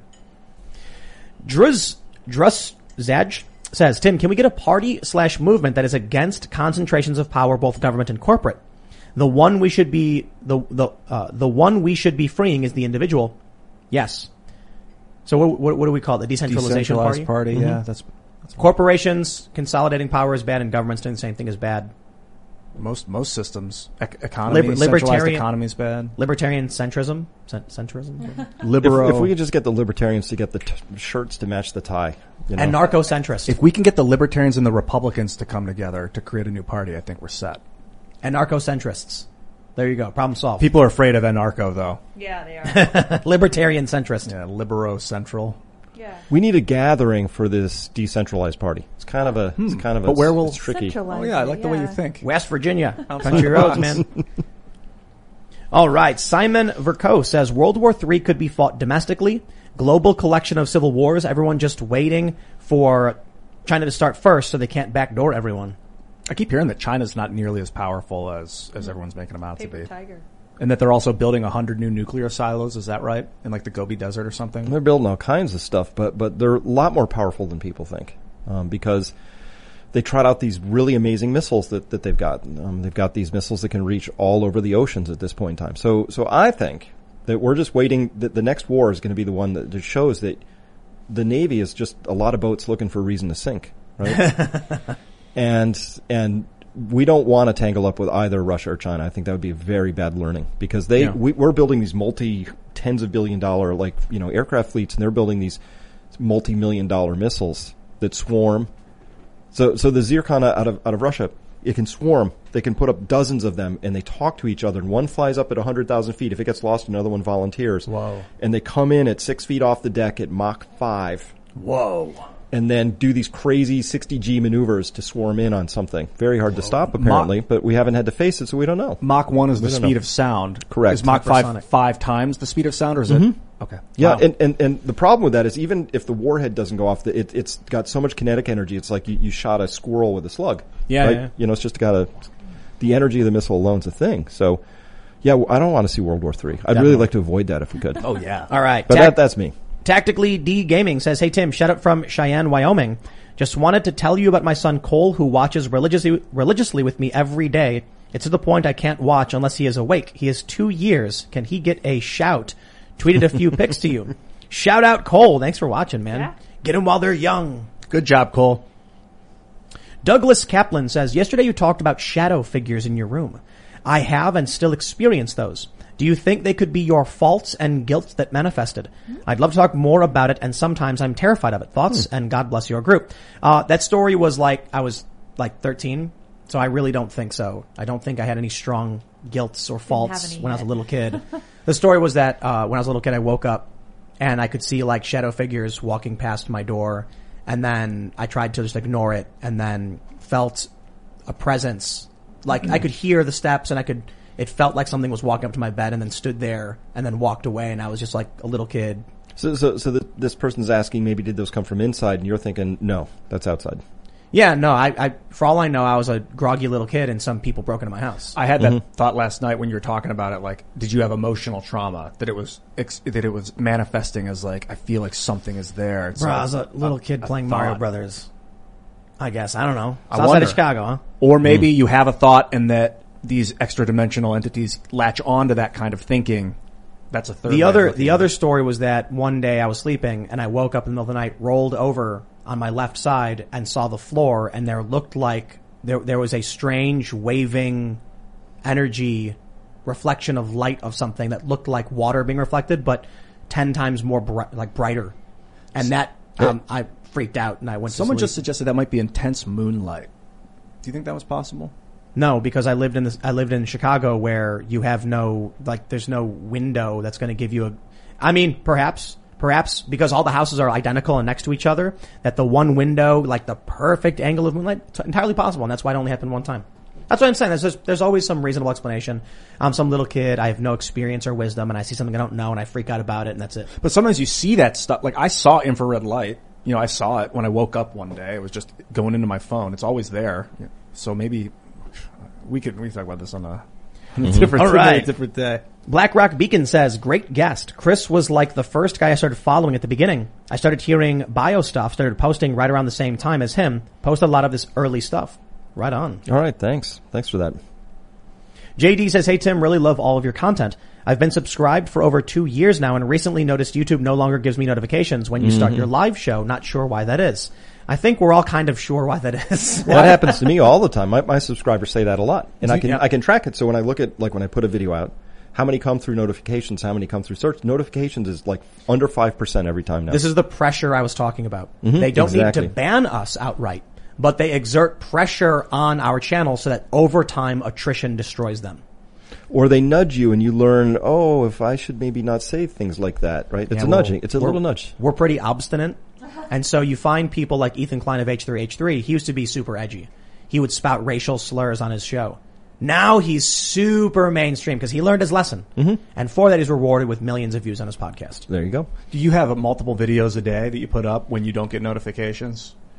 I put up 2 a week for sure, and special weeks get more, but this notification thing really kicked in when I started talking about certain unnamed substances that you can't talk about. Oh, okay. Right, and then just notice that. it's a form of throttling. Someone suggested that you only get notifications for 3 videos a day per channel. I don't know how true it is, but we put up clips. So it might be that you're getting notifications for the clips, and then when the fourth... No, at most we put up 1 a day. And for us, people say, I always got notifications for the live show, and now I don't. Mm-hmm. All right, so I don't think I can read the first name here, but this guy says, come skate at Wakefield, Tim. It's pretty close to you, and we would all love you. Like 20 of us watched you on Joe Rogan at once.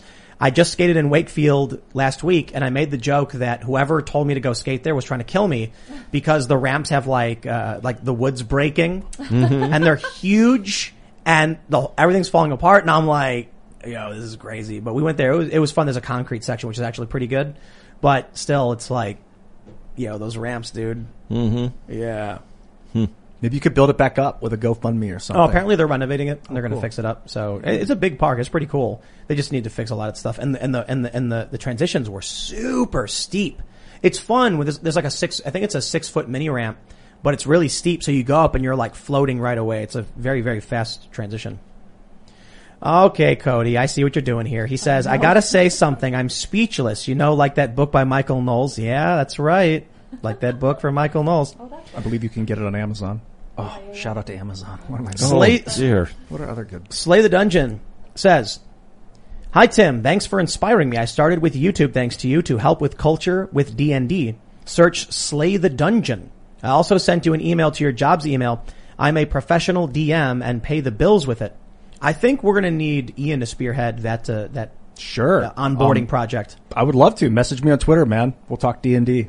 Yeah, so the idea is it was a really good idea for a show. Someone super chatted us where we would basically do scenarios like once a week. Someone would write a D&D scenario. Someone emailed me saying you can't do that where it's episodic. It needs to be continuous. Oh, you can do whatever you want. No, but this is a good idea because we could do a series of 13 episodes where it's kind of like watching a show where you've basically got episode 1, the introduction to the story. Here's the characters. Let's play, and then everyone's dying to know what happens by episode 13. Did you guys ever read Grail Quest? Mm-mm. The old books, they were kind of like you play as this guy Pip who like wakes up in this body and he's got Excalibur Jr., this little sword, and Merlin's like telling him, and it's like an adventure book that you read and you roll dice. But it's like every book he would be in a new world in the same like body that he would animate. So we could do something like that. Rampton says, when did you launch the alpha? It still sucks. We did not launch the alpha. The new alpha is missing a ton of things, but we have it feels like it's 85% done. And so we're aiming for about a week from now to hammer out. I think the beta might be in a few days. It's awesome. I've not seen a website like it. It's going to be like a news website, but it also lists individual channels that we have. So like our YouTube channels, we're going to have different shows and podcasts. And then we've got the newsroom with like trending articles and all that stuff. I am mad impressed. These guys are fantastic at what they're doing. And I'm really excited, because we're going to have probably like 30 different shows, hopefully within a year or so. I don't know how much we should mention about our conversation from last night. Ben said, we're working on a project with Ben. There we go. And, Ben Stewart, he's fantastic. We'll give you more details as we go, but Ben Stewart, phenomenal producer. I'm really excited to work with him. And then we're going to be really cool to hook you up with Ben Stewart at some point. Cool. Great. We're going to be launching a new podcast too, which may be once a week. And it's the Mysteries Show. So we have Shane Cashman, who's writing these excellent mystery stories, the unexplained, paranormal, conspiracies, just good old spooky fun times. And then we're going to have that recorded, and we're going to do a full episode with like sound effects and like creaking noises and footsteps and all the good stuff. Yeah. So you can really like chill out late at night during a thunderstorm and just put it on and be like, oh man. And then, but that's only about 15 minutes, and then it's going to go to open conversation where, whoever's hanging out for the day will be like, how did you find this story? And like, this is crazy. And then just have an open conversation about the weird. That'll be so much fun. Definitely fun. That sounds like fun. Royce Ledwig says, highly suggest getting some beehives at the Cast Castle. Chicken City and Bumble Building, let's go. And I'm not kidding. Mm-hmm. We got such a lot of grass, and there were bees everywhere, and they were chilling. I walked over, I was picking up apples, the bees were floating around, they were doing their thing, I was doing my thing, we're having a good time. Speaking about those experts, get yourself a bee expert. It's very complex, but oh my god, having bees is so much fun. Good honey. They're so cool how they operate. Once you groove on them and just however you want to, settle in, just watch them. They are amazing what they do. We And have they're really chill. West Virginia wild honey, and you glaze that bacon with it and then put it on the grill. Something else, man. Mm-hmm. It's incredible. Yeah. Honey's legit. Yeah, I had the Manuka honey. You ever eat that stuff? Yeah, With the healing properties. Ian ordered 10 gallons of honey? We got it in the basement. Salt and honey and vinegar, man. That'll keep it it. never You're going to spoils. survive. We can boil water and make Hey, it man, taste great. You'll start emaciating to a certain degree, but you'll have honey.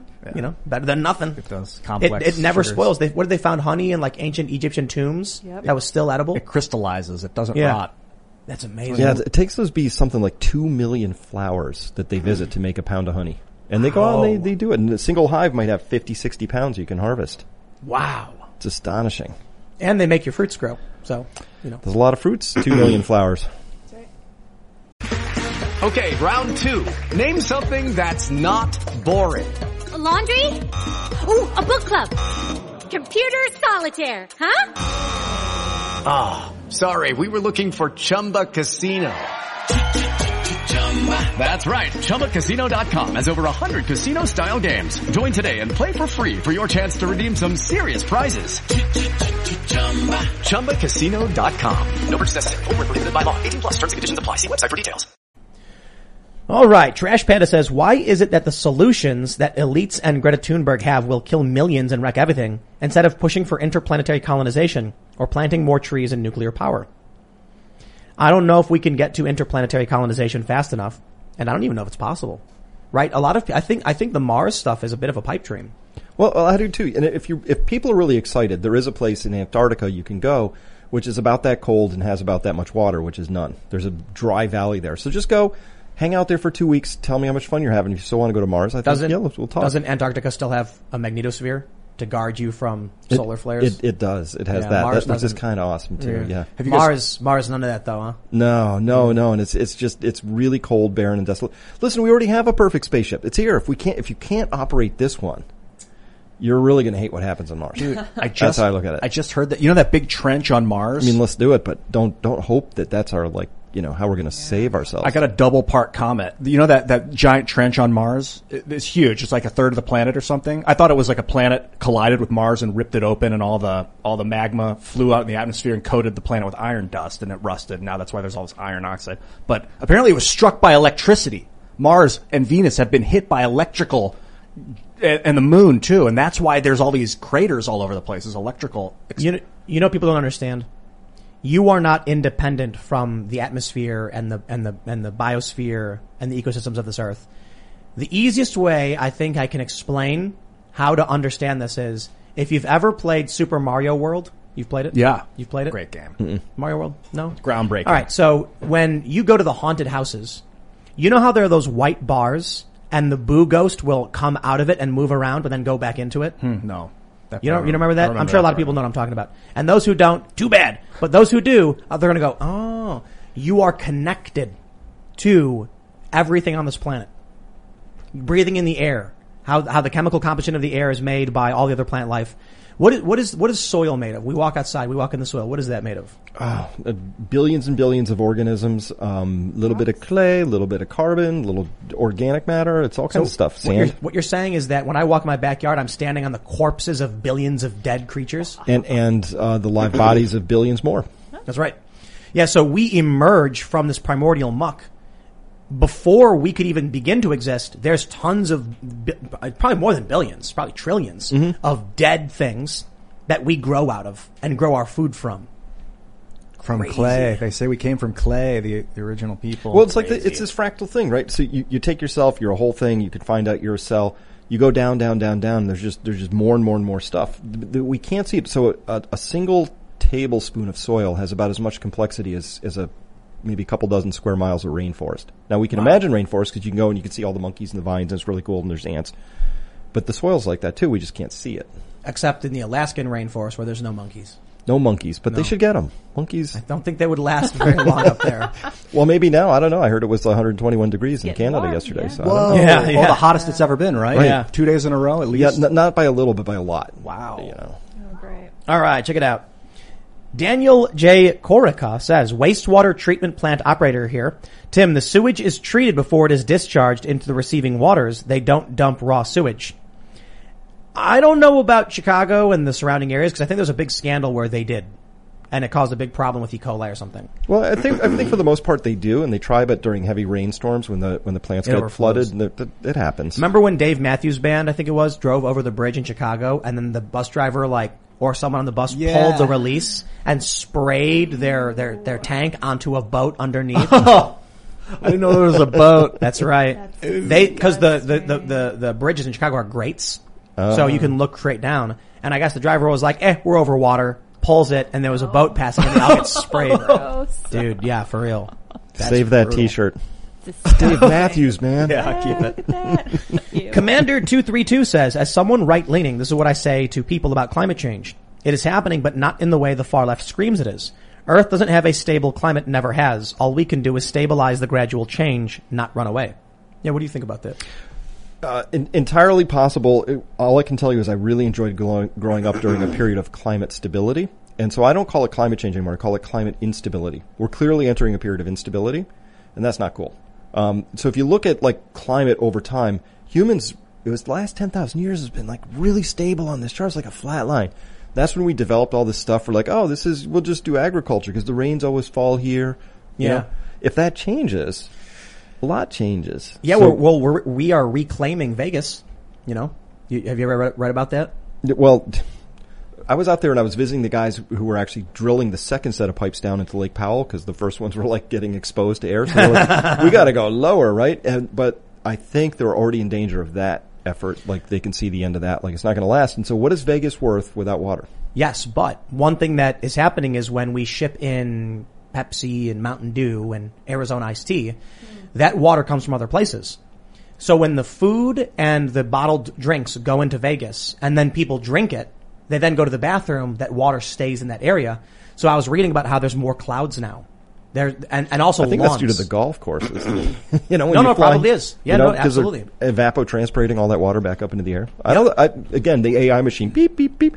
Don't have golf courses in Vegas, okay? I disagree, actually. Just don't do that. The AA would probably say build golf courses in Vegas to reclaim more desert. Allocating water from areas that have heavy water, like all the rainfall on the East Coast. Look at Florida. You could take a bunch of that water from Florida and send it somewhere else. It rains nonstop. That's a cool idea, but water's heavy. It's so hard. It takes so much energy to move it. Have you heard? But think about the ability to expand the biome and grow more life. The Sahara, for instance. Insane how massive it is. AI would probably be like, you get one person to spit, and you do that 50 billion times, and you're moving fluids in water. You can also dump that sand back in the ocean. We are learning how to do agriculture in different ways so that if you actually replicate what we had in the plain structure, where you have these massive grasslands and then you have these huge herds that come thundering through, you actually create more soil and you retain more water. So we're learning how we can reclaim desert by just running our cows differently. But of course we're going to grow all our meat in labs now. So have you seen I don't know what to do about that anymore. These things called solar updraft towers. You have this huge mile radius circle of tarp, and in the middle there's a giant tower, and so the sunlight hits the tarp all day. The air rushes towards the tower in the middle and turns these crank turbines and then goes up the tower and out. And it condenses at night. The water condenses down and it starts to grow plant life in the desert. Sounds like Dune. Mm-hmm. Yeah, we could build those all over the place. They're out there. All right. They're expensive though. Zaleski says, hearing Tim say dumb mother effers 5 times on the Bannon members only segment was worth the $10 a month. That's right. Glad to know YouTube might be more lax with swearing now. Pissed him is a best him. Yeah, I got mad because I said, I know a bunch of dumb mother effers who had no business being involved in politics. All of a sudden coming out. Tim's a blue-red mage, if you've ever played Magic. He shows you the blue on YouTube, but he shows you the red on the after show. Yeah, when we play Magic the Gathering, so it's like chaos and control combined. Mm-hmm. So whenever people play games against me, my MO is always to just make the game really strange. No one can do, I change the rules in weird ways so the games last for 4 hours and everyone's like, ugh. They try to do something and then it backfires and then there's one that turns their spells into doves and they got a bunch of 1/1 doves for some reason. Dovescape, by the way. Anyway, Carlo Bighouse says, Dr. Chris Martinson is an American hero. Chris, your videos saved lives. Thank you for having him on, Tim, and continuing to share truth and reason even while the machine struggles to silence it. You know, Thank you. there's been, it has gotten a little bit better in some ways. It's pretty bad. But I remember like 2 years ago, the censorship was so intense. It was like, man, I almost had a breakdown on several occasions where like a big breaking news story would come out and I'd be sitting there looking at it being like, I literally can't say any of this New York Times story on YouTube. And so it'd be really frustrating. I'd try to record and then I'd have to like not say certain words because YouTube would just nuke you if you did. And I'm like, I'm reading the New York Times, man. And so then eventually I would turn off the recording and I'd just be like, this is insane, man. Mm-hmm. This is insane. We gotta do something. I got a feeling that censorship, it's not getting worse necessarily. What's happening is it's getting better consistently, but it's up and down as it constantly goes up, like evolution. And like, because they used to kill people for speaking out against the church. Like that was the worst thing. Now we're just in a downswing as it jolts up and down, I think, because it's only been like 7 years or something like that. Well, we do the same thing at my website where, you know, I love being able to talk to lots of people and reach them, but I've had to reserve what I actually think for behind a paywall. Because I got to keep the trolls out. I don't want Google sort of sniffing it and all that other stuff. And I got to be honest, you're right. You got me. I love the truth. I just love it. Yeah. And I don't know what the truth is, but man, I can smell BS a mile away. And I can't talk about that as freely as I used to, and that bothers me. I think it'll come to a point where I'm like, hey everybody, thanks for joining the show. We're going to sit here in silence for the next hour and then we'll go to timcast.com. No, but, you can't set up a live stream for the purpose of moving everybody to a different show. So YouTube bans you for that. That's weird. Yeah, like people have made streams where it's like, hey, go watch this stream here on Twitch instead, and then YouTube shuts the stream down and bans you for it. So that won't ever come about. But it will be like, we're going to do a show for about 15 minutes. What's your favorite color? Blue. Oh, excellent. And do you like Arnold Palmer's, the drink? Yeah. They're good. Mm-hmm. Can we just meditate? Mm-hmm. Then we'll do like Ian, a 12-minute meditation. Are those new glasses? No, but thank you, Tim. Do you like my glasses? All right. Bree Anna says, Tim, I would like to know your opinion on John McAfee and Whacked, as well as the reason why several big names in online communities are censoring anything related to it. What's going on? I honestly don't know. I did a video segment about it where his wife came out saying she didn't think he took his own life and he wasn't suicidal or anything like that. I don't know. I've heard a lot of speculation, but nothing I can really say. You know, there's like, apparently some crypto, Ethereum started moving around or something, or like really small amounts. They think they're NFTs. No idea. I honestly don't know. Yeah, I haven't seen anything about it really. Nothing to get your arms around.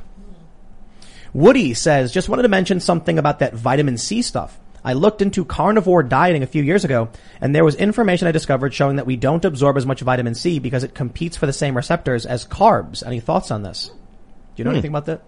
No, I haven't heard about that one, but it kind of makes sense. So scurvy was a big thing, right? It was awful. Your teeth would fall out. It was really bad. So getting that vitamin C back in was really, really important. Most of that, as far as I'm aware, not coming from meats itself. It's coming from, you know, obviously certain types of fruits and vegetables, things like that. But this is a big one, actually. Andrea says, so Cuomo's shutdown of Indian Point nuclear power plant was finalized in April 2021. That plant provided 81% of New York's clean energy output. It also provided 19 to 25% of New York's and surrounding areas' total power. Cuomo promised NYC would be okay without it. Who would have guessed? Yeah, they had power shutdowns. The grid was failing. It's just magic. You just plug in another outlet on the wall, and it just shows up. It's ridiculous how silly that is. We need these nuke plants badly. I was talking to an activist once, and this was the craziest thing to me. I was explaining how nuclear power is clean energy. That sure, we should make sure it's safe, no meltdowns, thorium salt's a big thing, whatever. And the response was, we don't need any of that. Just plug your computer into the wall. And I was like, right, well, like, sure, but we're talking about coal power plants. Yeah, we don't need any of those. Like, it's like in the wall. I'm not kidding. That was an actual conversation I had. They had to be joking. No. It's like the milk on the shelf. Yeah. Oh my god. And I was like, you know that there are like wires back there and it all connects to like the grid. Uh-huh. And there's a place where they store and produce it. And they were like, no, it's just, I thought it was just like there. Wow. Yeah, no, that's, we have some big things to work on. But I actually would sign up, not for these big boiling water nuke plants like they have at Indian Point, all that other stuff. Forget that. These little pebble bed reactors. we have the Voyager spacecraft is out there taking pictures from billions of miles Yeah. away. It's got a little nuke plant on it, right? Really? So these things are, What are they? They're just a way of they take the heat and they convert it more directly into electricity. You don't have to boil water. So they have these little pebble bed reactors and things like that. And they can fit in the size of a storage container. What does it do? It literally takes the energy that's coming out of the nuclear fission process. That creates a lot of heat, and it takes the heat and it converts it into electricity through either a thermoelectric process or some other process, right? Where it's just taking that energy and converting it more directly, right? So you could set these things up and it would power like 500-600 homes in a neighborhood, right? And it would last for decades. Is it also uranium? That is uranium, but I do like you mentioned thorium. I like the lifters a lot. I think we should invest in that technology. Right on. We'll probably be buying it from China though, because they're working on it. We're not. We're gonna do one more because we really want to get to that member segment. So Stephen Orr says, "Shout from Akron Children's Hospital. Keep the convo flowing. I listen in the AM. Takes my mind off my situation. My son was born 3 months early. Now he is 6 months old and has chronic lung issues." Wizard Crossland. My friend, I was born in Akron General. My father used to work there as an orthopedic technician. That's my 9 months early, right? That's what I heard. I was born 9 months early, on demand. He emerged from a rift in the time-space continuum as you see him now. Yeah. My mother, my father meditated, and I was born appeared. from the ether. And At like least that's what they as told me. his being was being formed, Ian's mom was like, "We need more power." I can't control and the it. dad was like, "It's not enough. I'm losing it. Don't give And up." like the other three scientists like got blown back. It's crazy. and then Ian's backstory. Ian was Only like, in Akron. It's an Akron story. he was Gotta really, go. really gaunt with long fingers, and he had gray, scaly skin, and he was like, "What am I?" Earth is. And they were like, quick, hold him down. And he was thrashing and screaming, and then they gave him shrooms, and then he started to change back to what he is now. gosh. Now you see him as he is. I've asked him like 5 times not to tell that story. It checks out though, doesn't it? Keep a good Okay, man everybody, down. smash the like button, subscribe to this channel. More importantly, go to timcast.com, become a member. We will have that members only segment up. Hopefully around 11, but it might go long because it's going to get intense. And you can follow the show at Timcast IRL on Facebook, Instagram, basically wherever else. And we do the show live Monday through Friday at 8 p.m., so we will be back tomorrow. And you can follow me personally at Timcast. Do you want to shout out your channels or anything? Sure, you can find me at peakprosperity.com. That's my big old website there. Got a great team helping me run that. And check out Chris Martenson, Martenson at YouTube, at Chris Martenson on Twitter, all over the place. You do subscriptions on peakprosperity.com? We do. We have subscriptions. We got a paywall and we go deep. So anybody wants to actually follow where the data's going and we got a great community of people. Oh, really nice. smart, really curious. Love 'em. Someone said Ian is a homunculus. What's the name of the, yeah. You gotta play Magic to get it, I guess. What is that? He's like a little, one-eyed. The homunculus? Yeah. Homunculus is an artificial creature created by artificial human made by alchemists. You know me so well. Yeah. So your parents were alchemists, they manifested you. Oh yeah. My dad was in the Navy. Hey, y'all can follow me at iancrossland.net and at Ian Crossland on all social media. Thank you for coming. Did you guys notice the sword behind Ian? Oh yeah, this is you Link's can see it. Master Yeah, look Sword, at is it that. not? Yeah, Wow. it's the Master Sword. Woo, you can see part of it. There's a Triforce embedded in the. We're moving the studio. They're beginning construction tomorrow. Man, I'm stoked. Nice. Yeah, so it's same building. Just the table's going to be attached to the ceiling, not the floor. Nice. Yeah, Super we're going exciting. crazy. Nice. Yeah. I love to hear it. Right on. You deserve it. And I'm also in the corner. I was going to say Ian's parents were trying to make gold, and they came up with Ian, which I would say is a pretty good exchange. You guys can follow me at Sour Patch Lids on Twitter as I attempt to gain more followers than Sour Patch Kids. Go to timcast.com, become a member. The episode will be up at some point tonight. It may go long, and we'll see you all there. Bye, guys.